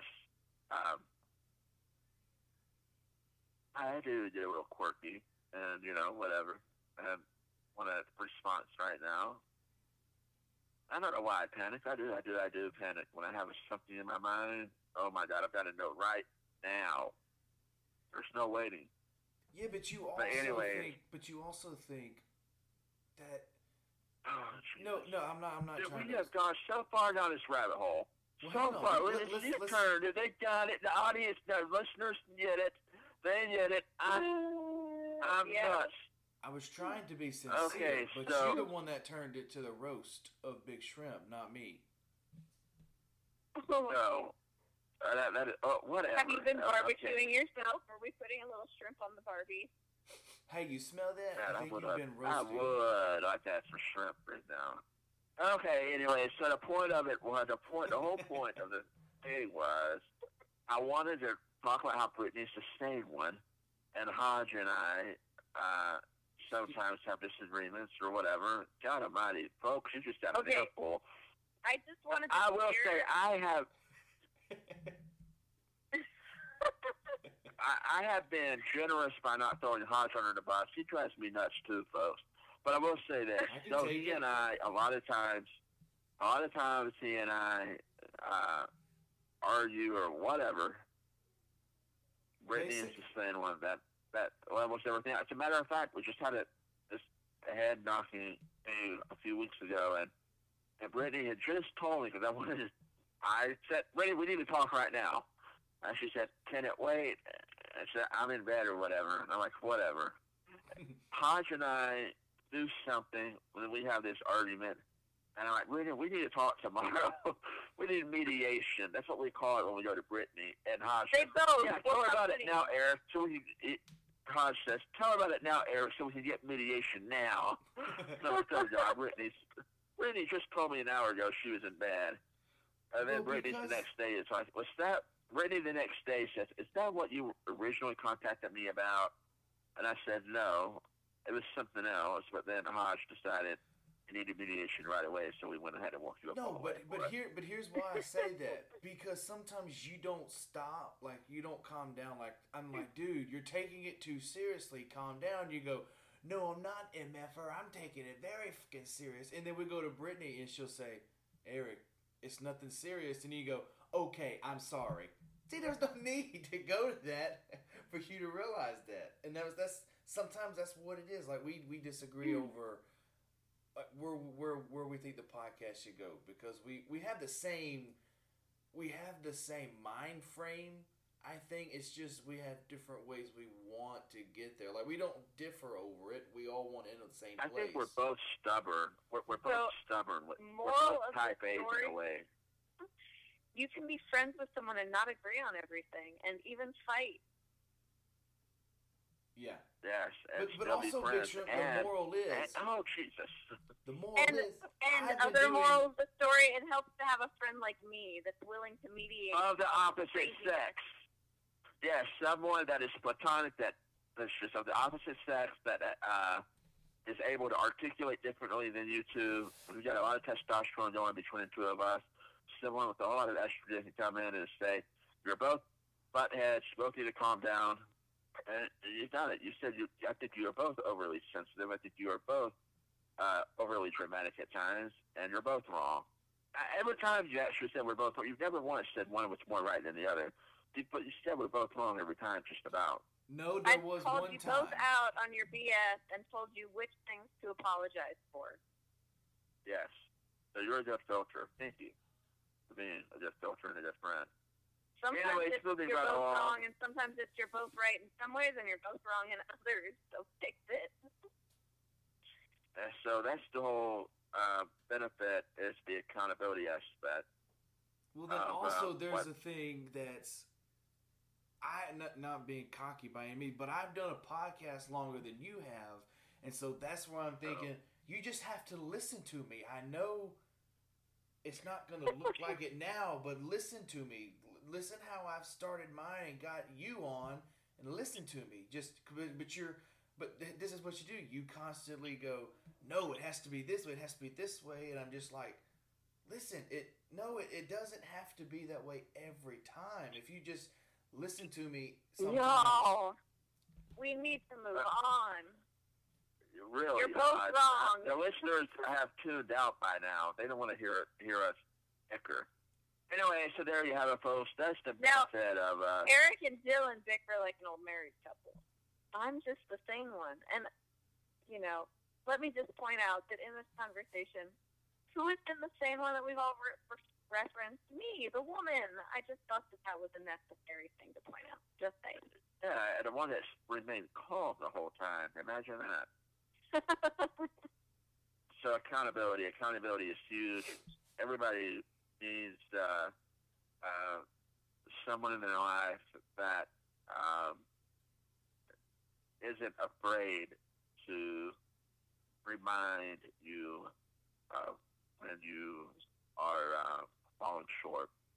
And that person needs to be somebody that you respect and that you know they're not doing it out of ego or they're not doing it to be a bully. That is out of genuine concern and care. And Brittany has been that for me a lot. And not just with Hodge, but in other parts of my life when I needed clarity or needed to have that wake-up call, so to speak. Brittany has been the one that said, hey, I think you're being an idiot right now. And I listen. So it is what it is. And speaking of accountability, and you're an idiot right now, I'm going to say, our segues have been perfect tonight, by the way. I had this, I don't know if the word epiphany is the correct word, or I had a realization, something that just hit me over New Year's Eve. 2019 going to 2020. I was the Honky Tonk Central, corner of 4th and Broad, downtown Nashville. I refer to it as my church. Those of you that follow me know it's my favorite bar on the planet. And so I originally was going to go elsewhere to a religious ceremony for New Year's Eve. But I got the location wrong. I went all the way out to the location. They were closed. I had to turn around and go all the way back downtown. And Brittany has been somebody that has been consistently telling me I need to slow my roll with the women, to put it lightly, because I love women. I do. And it can be a problem a lot of times when I get involved and indulge in my love for women. So, that's been weighing on me a lot over the last few months. Brittany and I have had several conversations on the topic. And I'm not getting any younger. None of us are, by the way. But Well, unless you're dead, I mean, well, everybody listening and everybody on the podcast, the three of us and everybody listening, obviously, time is progressing, and we're progressing with it. I don't know. I'm aging backwards. I'm just getting wiser every backwards Okay. year. Yeah, be careful now. You're still young enough that if you keep aging backwards enough, you're going to the age of non-existence. Oh, enough. But no, seriously, I do. I worry about it. I think about it a lot because I do want to have that family someday. And now I'm not going to reveal it on the podcast, but I've recently taken certain measures in my life to help ensure that can happen in a healthy manner. Hodge, F you, Brittany. I know you think it's funny too. I am laughing, but it was his maniacal chuckle that really made me laugh. When we first realized what it was, my first thought, without saying anything, my first thought was, he done effed up his life. Here we go. Yeah. But anyways, so I'm taking a couple of measures, and and a lot of it is because I was wanting to, but after what happened to me on New Year's Eve, it really became a reality. Loneliness sucks. And I'll just go ahead and say it. Free sex, meaningless sex, it feels good in a moment, and if anybody's listening and you disagree with me, you're a liar. It sucks afterwards. It's not pleasant. And I've had my fair share of experiences, and I can tell you that's been the consistent case. And I was sitting there in my normal seat on New Year's Eve, and the band was rocking, and of course the bar was full. And right when the countdown happens from 10, 9, 8, right to the new year, obviously all these couples turn to their partner, they kiss, they make out, whatever. And I realized at that time, I'm sitting there by myself with my own personal bottle of champagne, nobody to share it with, nobody to kiss. And it hit me. Now, granted, I was in a bar setting, and I'm sure some of those folks may not be committed, or maybe they are. I don't know. It's none of my business. And I'm not saying you got to go to a bar to look for love. I'm not what I'm saying at all. But what I am saying is that I realized at that moment, loneliness sucks. And so I left, and I went back to my room alone, went to bed alone. Now, the day before that, me and a particular lady who's showering me nameless, is a grown-up thing, and she's a very attractive girl, someone that's out of my league, someone that I feel like a lot, but it was void and empty, like me feeling broken and crummy inside. And nothing to do with hers, because it was unfulfilling and meaningless relation. Now I have a question before you move on. You said she were named Nameless. Is that because you don't want to put her out there, or is that because you don't know her name? Okay. You see, rude. Although I'm guilty of those that don't know their name. Okay. I do know her name. I know her name very well. Okay. I do too. I was just gonna throw some dark humor out there. I'm sorry. That's how I have to get through life. Okay. No, I did it. She's a good person, and well, whatever. So, I don't even know where I'm going with this, but I do know that I had that moment, and I don't know, Brittany, still have, do you have anything to add? I mean, not exactly. I would say you pretty well summed it up. I mean, I think any of us that have had a chance to sow wild oats at different points in our life know that there's a difference between something meaningful with someone that you're connected to and something that isn't.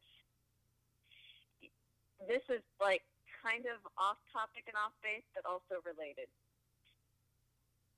Okay. I didn't grow up in a typical church setting because my family didn't really go to church. I did. I sang in church choirs. I went to youth groups. I mean, when I was really little, my family did, but then my dad started falling asleep in the pews, and that was the end of it for my mom. Oh, no. They only That's came if funny. I was singing in the church choir that Sunday, and then they'd all come. But, you know, I think a lot of people that grow up in church, well, you know what? I will say, by and large, I think a lot of people in this world grow up with a sick and a twisted sense of sex and what it is and what it means. They either... Obviously, the entertainment industry doesn't help in that regard, by the way. No, they are either taught to treat it casually and that it's not meaningful and it doesn't matter because they were treated that way or abused when they were younger, or they watched other people treat it that way, or they were taught that sex was evil and bad and to avoid it at all costs and anything related to it. Well, neither of those perspectives is healthy, you know? And I would say that a lot of people that grow up in church grow up with this sense that sex is bad, you know? And I have always said that I am so grateful that the youth pastor that I had was the youth pastor that I had, because we, when I was in high school, had a night where we addressed the topic of sex. And he basically said, look, God doesn't hate sex. God loves sex. God created sex. It's a good thing. But God wants you to have great sex. And you can't have great sex unless you're in love with somebody and you feel safe. No, there's definitely an aspect of healthiness and fulfillment. And it is. It's unfulfilling if it's not done in the appropriate way. It is. But Yeah. I don't know. Brittany has tried to counsel me many times that, dude, it's time. Enough of that restlessness. And again, that goes back to the whole accountability thing. A lot of friends would be celebrating, like, yeah, hell yeah, that's awesome. Some would probably roll their eyes and say whatever, but Brittany cares enough that she's like, okay, it's getting to be a bit much. You need to calm down. So, again, Brittany, I say thank you. And I'm going to end closing. The whole aspect of relationships, friendships, and romantic relationships, or platonic relationships, or any type of relationship, is for them to be healthy, they got to be completely reciprocal.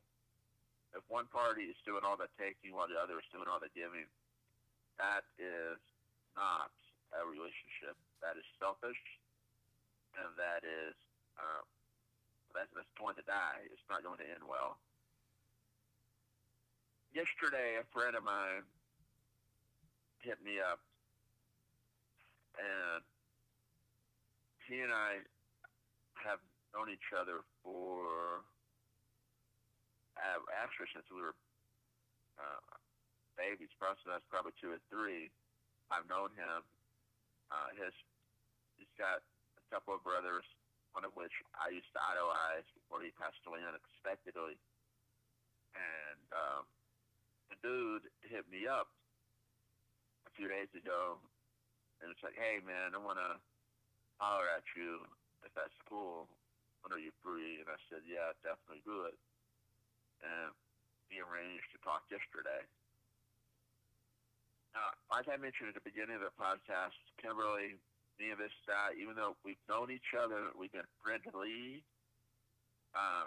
all these years, and even we just saw him at the Easter thing that I was talking about with Brittany earlier. He was there. Even though we've been friends all this time, it's been years since we've spoken.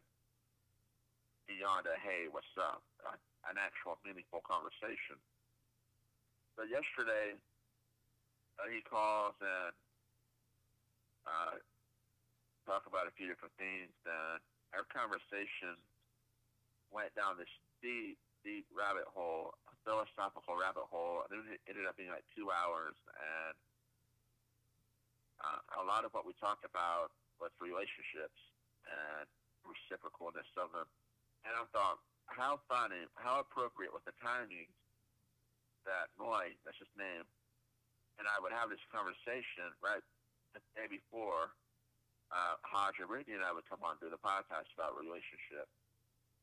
It's so funny how timing works out in life. There's got to be some type of a divine purpose behind a lot of what goes on, because if not, or divine intervention, if not, it just doesn't make sense, because timing, the way it works out, is just mind-blowing if you think about it. Mm-hmm. So he and I are talking a lot about but how do you keep that urgency of appreciation, and with life in general. And a lot of it is, I feel like life is, what makes life so precious is the value of it, or the quantity or the volume of years is unknown. It's X in the equation. Average lifespan maybe 70, 75. Some folks would be 100. A lot of folks die when they're 20. It's one of those things that time, no one knows how much of it you got left. What's spent is gone. It's never be regained. And what you got now is all you really can be sure of. And so when you take that, couple that with relationships, the people you choose to invest your time in, to spend time with, it makes relationships that much more valuable. And a lot of people are recluses, and they try to put up walls and avoid people, and avoid relationships, avoid accountability. And in the long run, they're only hurting themselves, because I can tell you, through my friendships with Brittany, Hodge, with Jared, with Noy, with other individuals in my life that I consider true friends, I have only grown, and I have only seen positive come from it. So I embrace them, and I'm very thankful for them. And I hope the listeners, that if you're somebody who has trust issues, or you have vulnerability issues, I would hope you can find a way to overcome them and embrace friendship and relationship yourself. I do know that on the flip side of that, there are negative experiences, negative relationships that breed negative experiences. That's inevitable. But don't let the one bad apple tarnish a whole basket of apples. Really, truly, if one apple has a rotten part on it, I wouldn't do it. I'm a little more picky, but I've seen folks cut out their ride, need to rest. Yeah. Take out the bad and embrace the good. Well, and I'll any... take it a step further than that, because it's not necessarily one bad apple. I mean, I think I know from my own experiences and watching people I care about too, it can be easy once you've been in a negative situation to sort of fall in a pattern of that, and then believe that all relationships or situations would be like that, and kind of develop a fear of what that means. But in the midst of recognizing that a relationship wasn't good or a bad apple, as Eric put it, you have to recognize the things that made that a bad apple, which I guess would be the cutting out of the rotten part. I don't think that you can take an unhealthy or abusive relationship and make it good, but I do think that you can examine it, and if we're going with the metaphor of an apple, look at it and see what the rotten spots look like. What they smell like, feel like, all of that, so that as you kind of move forward, you know what to look for, you know what to be aware of, so that you don't fall into that situation again. And if you are in a situation where it's unclear, but there's some like potential fears around it, you also know how to poke and prod at it to see if it's going to be something that's lasting or if that's kind of another rotten spot, you know? It's about sort of developing that discernment, because I think it's really easy when you've dealt with unhealthy situations to get down on yourself about that or about falling for a situation like that. Mm-hmm. But really what you have to remind yourself is now you know better and you know what to look for. Oh, that's it. You definitely have to be able to identify what the rot is, what it looks like, how it smells. The same thing with food, an apple. You know what the rotten part of the apple is. I could tell y'all an incident I had recently with an onion. Brittany FaceTimed me while I was cooking, and I just got an onion, cutting into it, and I was like, oh, God, Brittany, look at this. And she was like, you can probably just cut around that. It's probably just that one part. And then I did. I cut around it. There was a little bit more. So I cut the onion in half, and I held up halves of the onion to the camera and said, look at this. The whole inside's pretty much rotten. Now, the outside of the onion looked fine for the most part, except for that one spot. A lot of times, the crumminess folks, the negative, the rock, it's not detectable at first glance. Sometimes there are character traits and personality traits that people possess that you kind of got to get to know them a little bit before red flags really start to become noticeable. And they are noticeable if you are aware and alert if you're looking for them. Now, yeah, and if you're recognizing patterns as well, not just with the other person, but even with yourself. Like I said, it's definitely a pattern thing. You got to look for patterns in people and see if what you see is a consistent thing, because sometimes some individuals have a bad day or they're having a bad season and maybe they don't know how to handle it or to cope with it the right way, and so some negative emotions are conveyed. But all in all, through and through, if it becomes a consistent thing, then you know you've got an entirely bad apple on your hands. I will say that a majority of folks that do fall in the category of being a bad apple, a lot of them aren't completely evil, but so they do have some charm and some good qualities. And a lot of times that can muddy the waters. And a lot of times that causes folks to be affected by a concept called Stockholm Syndrome. And I know Brittany knows a lot about this, so Brittany, take it away. Yeah, so this is, in case you haven't picked up on it yet, this is kind of about abuse specifically, not just physical, but emotional and mental abuse. So Stockholm Syndrome, for it to exist, there has to be a few factors. One, there has to be a perceived threat of some sort. Now, this doesn't have to be a physical threat. It can be an emotional threat, like a perceived loss if things change or if you leave, right? The other thing that has to be present is a perceived act of kindness. So it can't just be the threat that's there. It also has to be a kindness. Because if it was all bad all the time, you would recognize that the only way would be to get out. But if there is some kindness or some breadcrumbs, it's easy to think, oh, it's getting better, or things will get better, right? And the third thing that needs to be there is a perceived inability to get out.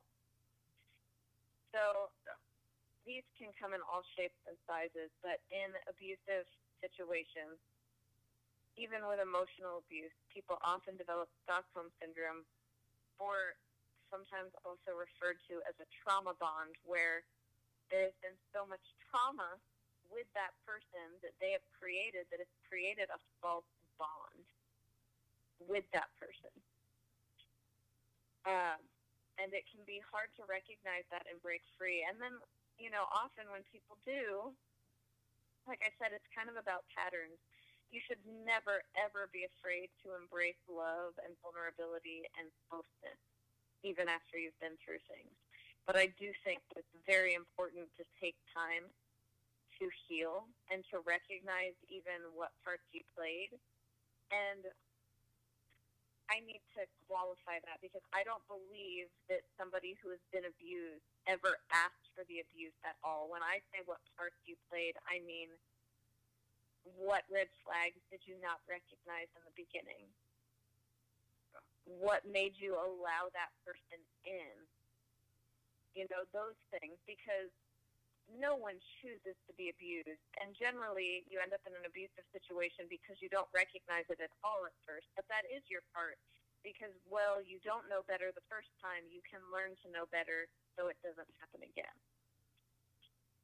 Because you have to be able to recognize the red flags and those things. So in that sense, I think taking time to heal is important, and taking time to evaluate and assess, wait, what happened there?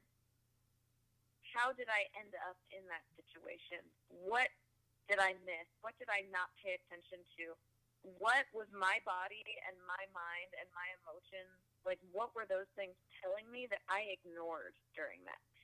Because I don't know that I know of any incident of abuse where someone can say that they really had no idea after the fact. There is always something in the beginning that stands out as odd. It might not be, oh, this is a red flag or this person's an abuser. It's not like that. It's just something in your spirit tells you that this is odd behavior, or it's not right, or it's over the top. But you choose to ignore it because you feel good in the moment and you're getting a dopamine high.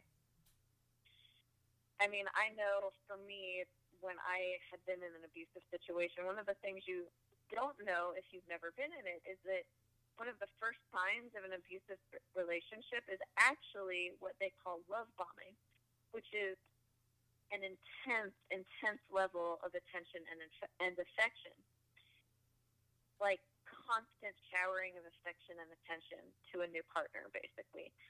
So that you are constantly being given these dopamine hits, being made to feel good, being showered with praise, and who doesn't like that? Well, in the situation that I ended up in for a long time, it was abusive, it was emotionally abusive, it was like that in the beginning. And I had always been very, very independent. So initially it felt weird to me. And I remember one day thinking, I don't know if I can deal with this level of attention. I mean, I need space still, And then I told myself, wait a second. Right. And I told myself, well, but maybe this is just because he's really into you, and this is just what a relationship with someone who really likes you is like, It's better than being disconnected. And I admitted to myself, and it feels good, so don't deny yourself that. But there was a part of me that knew that something was weird about it.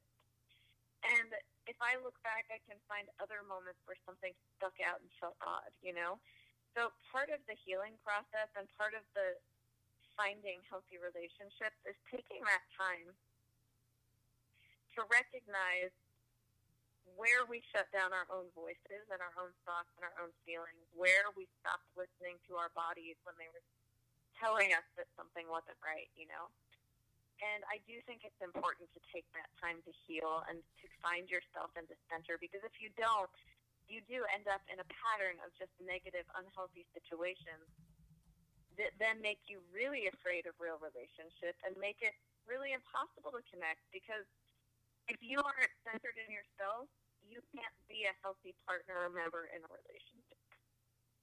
No. But a broken person can never love somebody wholly. right. Now, I don't believe that you have to be 100% whole to love or be loved, because I think sometimes loving someone and being loved well by someone can actually help you heal. However, I think it's very, very important to take time to heal yourself and to recognize the part that you did play in whatever situations you've been in, because there's no way to change patterns and habits without doing that. And I know for me, like, after I was out of the abusive situation I was in, I took time to learn about abuse and depression and different things that affected relationships, because I needed to understand what I had been through.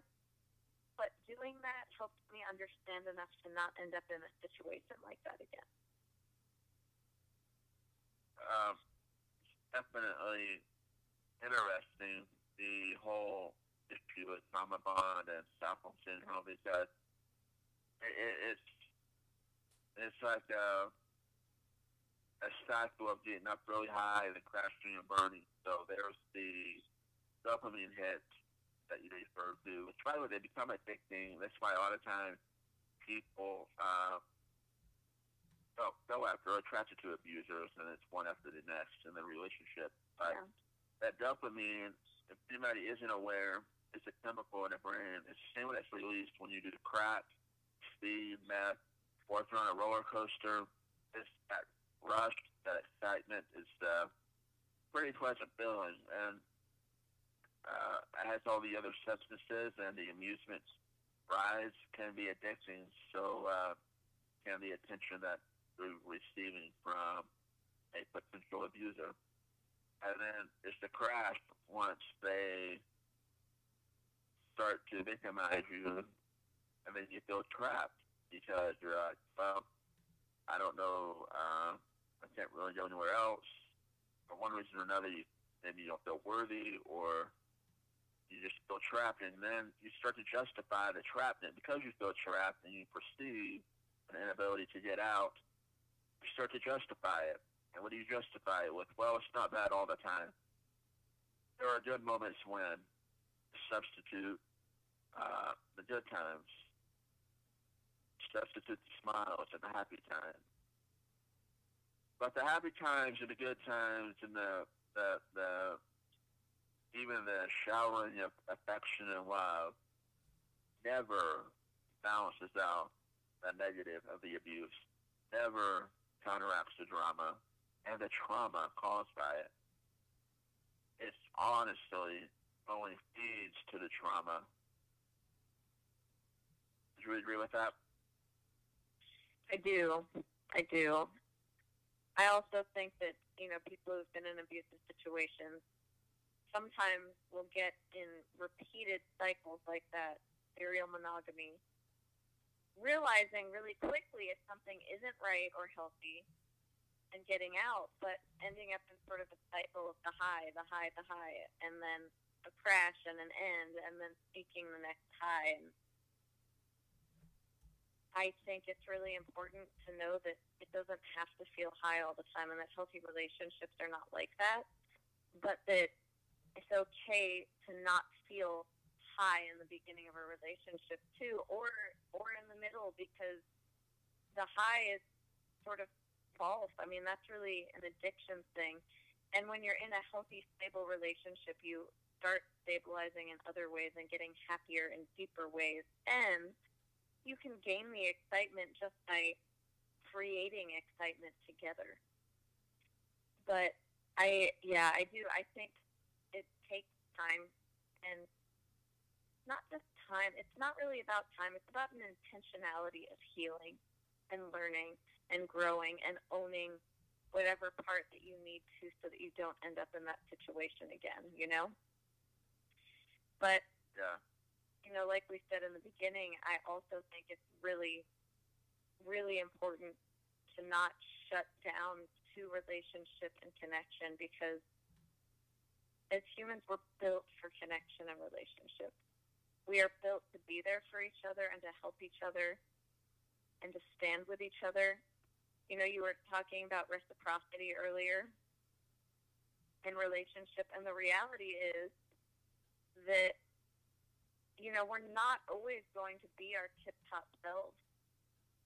I mean, there are times that we're going to go through things and we're not able to be as present or to show up in the same way that we did once. You might be grieving, and I mean, when you're grieving, you're not going to be the same peppy, encouraging person that you are when you're in a good place and you're happy.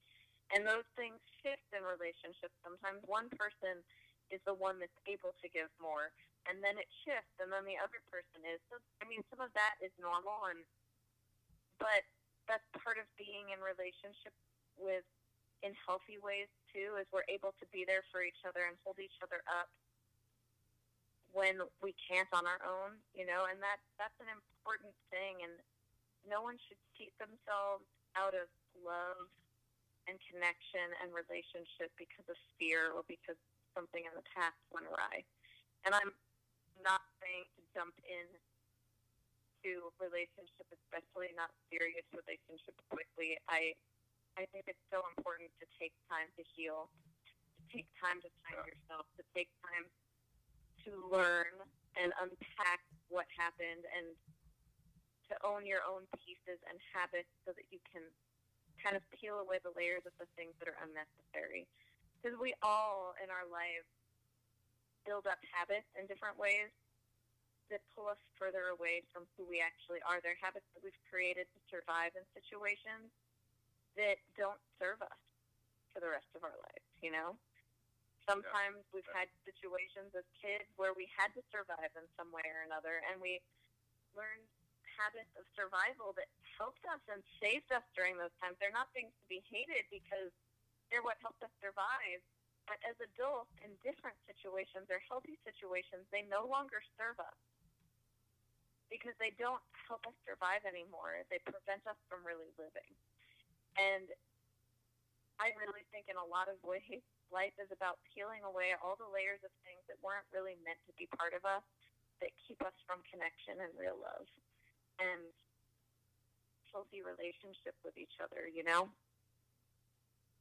And a willingness to be vulnerable and to look at those things is so key in that. So key. And I think, this is a good way to kind of bring it back to friendship too. It's not just about intimate partnerships. It's about friendship too, because friendships help you learn those things about yourself too. Sometimes friends can see things that you can't see because you're just too close to your own feelings or situation to recognize it, and those things about holding each other accountable or even doing life together, we learn vulnerability and help even in friendship, We learn how to speak, how to open ourselves and our voices that way. We learn how to be vulnerable. And as it says in the Bible, iron sharpens iron, we rub off each other's rough edges. But we're a communal race, a communal society. We're meant to communicate and have relationships. I think the soul yearns for community and the communication and relationship, even folks that shut people out. And I do want to emphasize what Brittany just said, that if you've been victimized, you can trust again, you can love again, but you got to proceed with caution. And what do I mean by that? Well, if you think about a man that is walking through a field, right? And there are piles of cow shit or dog poop or whatever out in the field. If he's not alert, he'll step in one of those piles and then it ruins his day. He walks around stinking and possibly ruining his shoes. Mm-hmm. But it doesn't mean you should stop walking. maybe he turns around, goes home, and trains his shoes. Well, the next time he goes out to the field, he should be more diligent, more alert, more aware of his surroundings, and actually look for the pile of shit. And if you see a crop of animal prints, footprints, or whatever, or grass that's been pressed down by weight of animals, and then most likely in that direction, one of the animals had to use the bathroom. And it's the same scenario, same situation, I think, applies, the same implication, that you can learn to see the patterns of showering of affection. Now, does that mean that when people get together, that it should just be nonchalant, and there shouldn't be moments of intense joy and happiness and gratitude or affection? No, not at all. But the point is, number one, the excessiveness of it, and two, the intent behind the excessiveness. But if you're ever in doubt about the intent, you can kind of judge in a way if you look at the person's track record. How do they interact with their friends in their real life, and have they had a bunch of short-term failed relationships back to back? And if they have, obviously the common denominator a lot of times points back to them. It's them. But you got to go with your heart, your gut instinct. It's usually not wrong. That said, you can't live in fear and just presume everybody is guilty just because. That's certainly not healthy either. So how would you suggest somebody navigate that, Brittany, if really being able to discern and tell the difference between whether or not somebody is showing affection in a healthy way or out of excitement versus because they're trying to lure you in like a fisherman luring in a fish?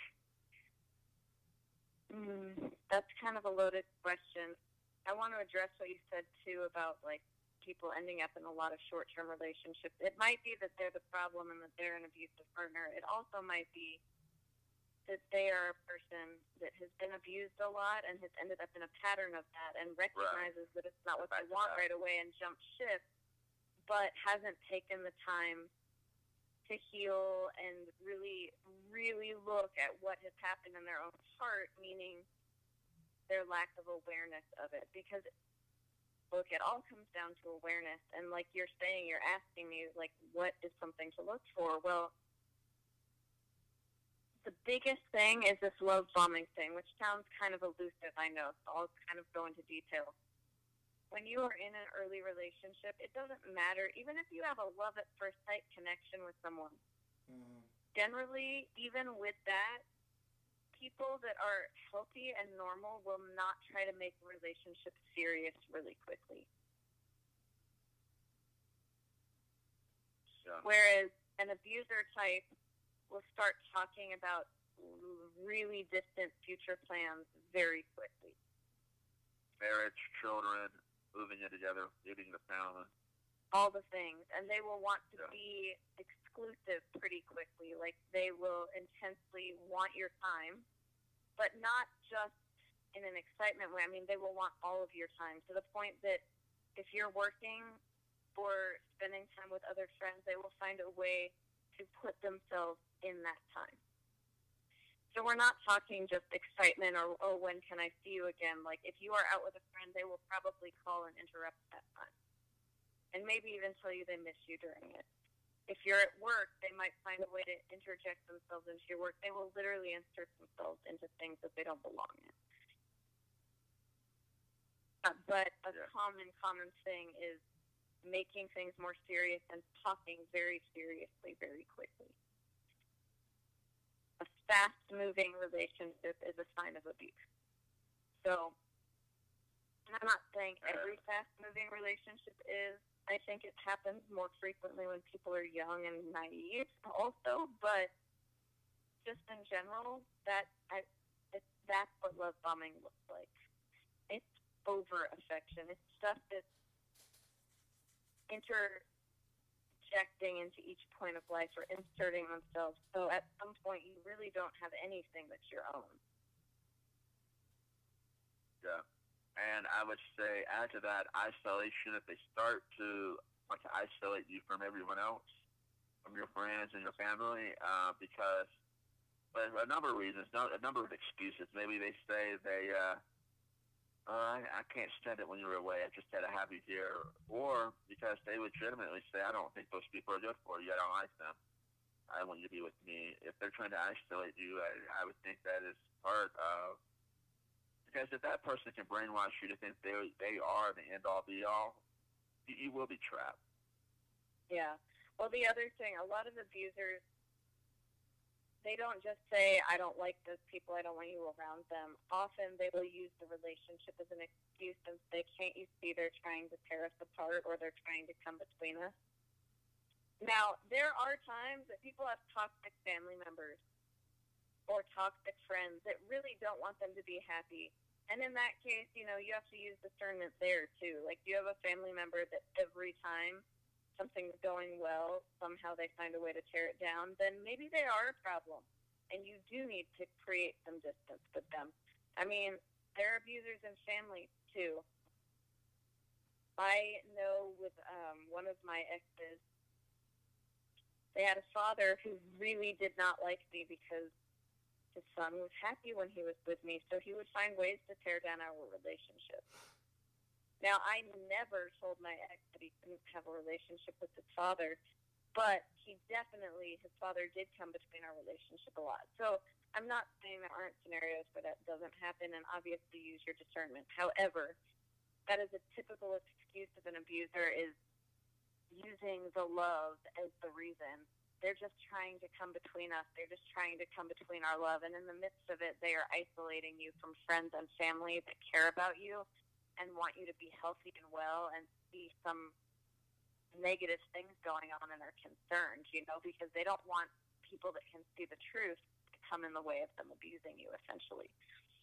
I will also say, it's funny because I was having a conversation with someone the other day, and they said, well, love is blind. And I said, no, it's not. Lust is blind. Excitement is blind. Addiction is blind. Love is not blind. Real love sees a person for exactly who they are. You don't lie to yourself about it. You don't pretend that they're perfect. You see their flaws. You see who they are, but you love them anyway because who they are is kind and good. And because they're good for you and to you and vice versa. And because you love them. It's not blind. You see the truth and you love them and appreciate them and respect them with the truth, Because there are no perfect people, but there is a big difference between abusive and imperfect, and there's a big difference between healthy relationship that still has challenges and toxic relationship. Because every relationship is going to have challenges. I mean, tonight's conversation is a perfect example. People rub each other the wrong way and pick each other off. Even good friends do that, You're not always going to get along. You're not never going to argue. There are going to be things that come up that annoy you. I mean, I always laugh because there's something. I've always heard interviews, what annoys you the most that other people do? And someone's like, when they don't squeeze the toothpaste from the bottom. And you're like, that is so stupid. What a small thing. But honestly, we're human, and sometimes the little things get really annoying, and we get pissy and stupid with each other. But love goes in with eyes wide open, and you love a person even if they don't squeeze the toothpaste from the bottom. And you love a person even if they hog the bed sheets. And you love a person even if they are scatterbrained and totally forget something or are not usually on time. And I could go on. There are obviously a lot of things that could or could not drive someone nuts about another person. But the reality is... In a nutshell, people may possess attributes or little quirks that you don't really care for, but that person is still lovable and redeemable, and Well, it shouldn't be. in a nutshell, love is not blind. Love sees everything and loves anyway. And that doesn't mean that you should love someone that's hurting you. That is not what I'm saying. But what I am saying is, when it really is love, you don't close your eyes to what is true. Lust and addiction are blind, and they close you off, and they shut you down, and they shut down the voice in you that tells you what's going on. And the reality is that even in healthy relationship, there are going to be challenges, but you still have to be able to listen to that inner voice and be eyes wide open, because for a relationship to remain healthy, you need to be able to tell each other the truth and open up and talk when things are not going right, because it has to be able to remain healthy. And people change and grow over time, and you have to be able to grow together and learn together. I couldn't agree more. And if anybody is wondering what authority is Brittany or myself to discuss the topic, we've both been there. We've both been the victims of abuse, and we both have to come out to the other side and seen it for what it was. And so you're getting reviews from verified consumers. Well, I'm not just a consumer, and I mean, I'm not a clinical psychologist by any means, but I am somebody who needs to understand. When things don't go right, I have a need to understand. It's just part of how I'm wired. So when I went through some of the things I went through, I made a concerted effort to learn everything I could about it. I've read the books, and I've studied the things, and I have been in counseling to take apart all the pieces of myself, and I come at it not just with the personal experience of what I went through, but the personal experience of all the healing that I took the time to do, and all of the things that I learned about as part of that process. Anyway. Hodge, do you have anything to add to the conversation? No. I'm listening because well, Do you have any questions? no. I'm listening because you both know, the people don't know, that there's something going on that's gonna progress the production company. So I'm just trying to listen and compare and contrast between this situation and the one that I'm working on. So no, I was just listening here. I wondered if you'd fallen asleep if you were quiet for so long. I'm just no need for me to butt in about something that I really have no idea about. So Yeah. I know a lot of times when people have been victimized, it's hard to trust again and love again. And I feel like if you're in that situation, maybe it's not time yet. You still need to take time to heal, continue to heal and grow and learn yourself, learn who you are, and wait. There's no need to rush. There's no need to rush. That's very true, but also know that we heal in community, not in isolation. So you don't have to rush into another relationship, but don't isolate yourself. Don't shut people out because it's scary. Let people in, let friends in. Choose to get help with the healing, so that you're not having to face all of the questions and hurt alone. I know that for a lot of people, counseling can seem like a really scary thing. But the reality is, I think everybody should have counseling of some sort at least some point in their life.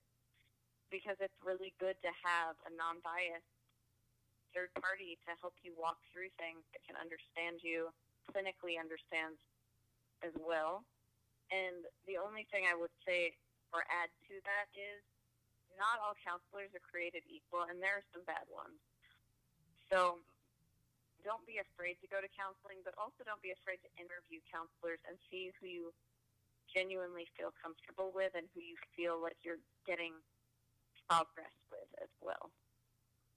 Yeah, that only makes sense. Because you're going to be intimately pouring out your life and your life story and your thoughts to this stranger. So you got to make sure it's somebody that to trust and that you're comfortable with. And I would say even look at the reviews if they have such a thing for counselors. Yeah, I would say look at, depending on what you've been through, look at what they specialize in. Because different counselors specialize in different things. There are potentially reviews, honestly. I mean, a good way to go is if a friend has had a good experience and experienced healing from a counselor, especially if they have a similar challenge, I would test that counselor out. And if that person maybe doesn't work for you because it's not the right fit, maybe they don't specialize in what you're dealing with, they might have a recommendation for someone that they trust that does. But I just, in general, interview them the same way you would other people. You don't have to go to a counselor and stick with that one person if you don't feel safe with them. I've had a lot of different counselors over time, even when I was in high school, and I will say that the most recent counselor that I've had that I walked through EMDR, which is a PTSD treatment with, is the only one that has truly helped me heal and grow. So not all counselors are created equally, but I do think that especially if you've been hurt or you've been through trauma of any sort, which most people have, it's a really healthy and good choice to choose to walk through that with somebody who can help you unpack it. No doubt. No doubt. We're going along, getting to the point that it's time to start wrapping this up. I want to invite both Hodge and Brittany to offer any final thoughts, closing remarks, anything either two you have to say that you want to include. I don't think so. Anything at all. Floor is yours. I have seen people who have been through physical or they were, abused physically and mentally. And like they're saying, therapy, I don't think therapy is a bad thing. I've been to therapy for different reasons. So when you feel like it, if you have been a victim of any kind of mental, physical abuse, tell someone and get help, because that's the only way it's going to help you live your life on to what it's supposed to, be meaningful for. Absolutely. Bottling those feelings and emotions up inside and just trying to deal with it on your own is a disaster. It's a recipe for disaster. So you've got to find somebody you can trust and share it with them, and you got to seek out mental health. And see, that's the thing. The term mental health, in and of itself, a lot of times brings with it a negative connotation, and that's not fair. Mental health is so important. Our minds are so important, and I think a lot of times undervalued. And being able to navigate the cloudiness and the storms of the mind, it's difficult to do. And definitely seek out help if you're in that situation. And even folks that aren't, it's still good, as Brittany said earlier, to have a third party to help you understand yourself and to challenge you. The third party is a non-biased party. A counselor is non-biased. They don't gain anything either way based on decisions that you make and things that you do. So for them, their only goal is to help with your healing. Whereas somebody that you're involved with, no matter how much they love you, they still are affected by whatever choices you make and the things that you do. So it's harder in that sense to heal certain types of things if someone's not a non-biased third party. Yeah, that's definitely the key, is finding a non-biased third party. Obviously, though, at first, it is helpful to discuss it with a friend or a family member that you trust, that you know is someone that isn't an abuser themselves, or someone that's going to hold it against you, whatever it is you're revealing to them. Someone you can trust, but definitely that third party, unbiased stranger is the one that is really beneficial and helpful. So, okay, Brittany? I think that's all, but it's funny, you said, do you have anything to end, to wrap up? And you're going to laugh. All I could hear was the Beatles song. Love, love, love, love, love, love. Because, all you need is love, yeah. Really what it comes down to is love isn't just romantic love. There are so many ways that it comes, and we have to be open to giving that to other people. We also have to be willing to receive that and to know that you are worth receiving love. No matter what has happened in your life, no matter what has failed or been victorious, no matter how you feel, you are worthy of being loved, and you deserve to be loved. So let yourself receive the love that people around you have to give. And don't be afraid to show your true self to people. I love that. That's powerful. It's powerful love. Love is so powerful. It is. Love yourself. Love others. Folks, that's all we have time for today. We've gone over 2 hours. Wow. And as you know, as I always close with, our tomorrows are never guaranteed. For some of us, unfortunately, we've got less of them left than we do yesterday. Life is a journey, whatever hindrance or roadblock, whatever drama, trauma, negativity, struggle, pain, shame, or guilt, lay it to the side and get to stepping. Live your life and live your truth unapologetically. Aspire to inspire before you expire. And as always, you've been listening to Big Shrimp Radio, episode number 114. 114! I can't believe it's already past the 100 mark. 114. With myself, producer Hodge, and Brittany Bexton. By the way, man, I just butchered this close. Brittany, we need to let the people know how they can find you on Instagram or get your music, because you are an artist. Yes, and I wrote a book. You did. On the topic, or similar to the topic, and hopefully coming out soon. Yeah, well, some people have already gotten their copies. If they pre-ordered it, they did. It comes out February 4th in bookstores. But I'm Brittany Bexton, which is spelled BrittanYBexton. You can find me at BrittanyBexton.com or as Brittany Bexton on all the socials. You can find me on Facebook, Brittany Bexton, Instagram, Brittany Bexton, or Twitter, Brittany Bexton. I'm easy to find. What can I say? Well, she got the simple for you. Hodge, your Instagram? Instagram at I am Mr. Dylan Hodge. You can also go follow my podcast, which we're actually recording this on the podcast as well, at the Hodgepodge Podcast over on Instagram. What episode number is this of the Hodgepodge Podcast? Dude, I have no clue. Well, 114 of Big Shrimp Radio, and I think it's 200 and something. Yeah, it's over 200, hopefully. So there you have it, folks. Keep on keeping on. Keep on keeping on and keep grinding.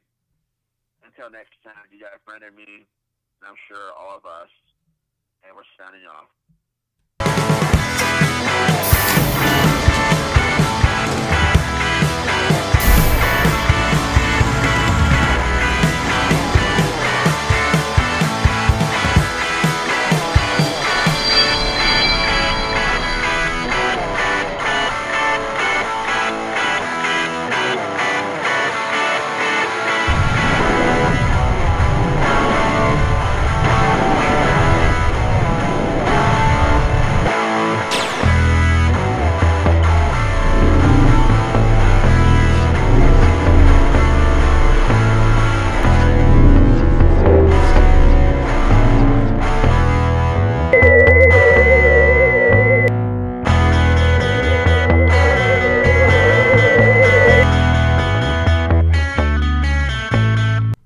Hope you guys liked that extra long podcast. We went a long time on it. I think it was like an hour, 2.5 hours. So however long this timestamp comes out to be, and when you're listening to me right now, if you're still listening, then I do appreciate it. Coming up next week on the Hodgepodge Podcast, Abigail Nilsson returns, and this time it's a two-parter. One of the only two-parters that we've ever done on the podcast, and on this two-parter, Random BS, we're talking conspiracies on part 1. So come back next week for Abigail Nilsson as the two-parter, the total BS, whatever I'm going to call it. It's a two-parter, and the first part we're talking conspiracies, like the Elvis and the Beatles and stuff like that. So come back for that, and you'll hear that as well. As always, enjoy and frown less. And remember, the first spaceship never went to space, so take your time. You're going to fail, but you're going to get back up, and it's soon going to go to the moon. So, without further ado, I'm going to leave you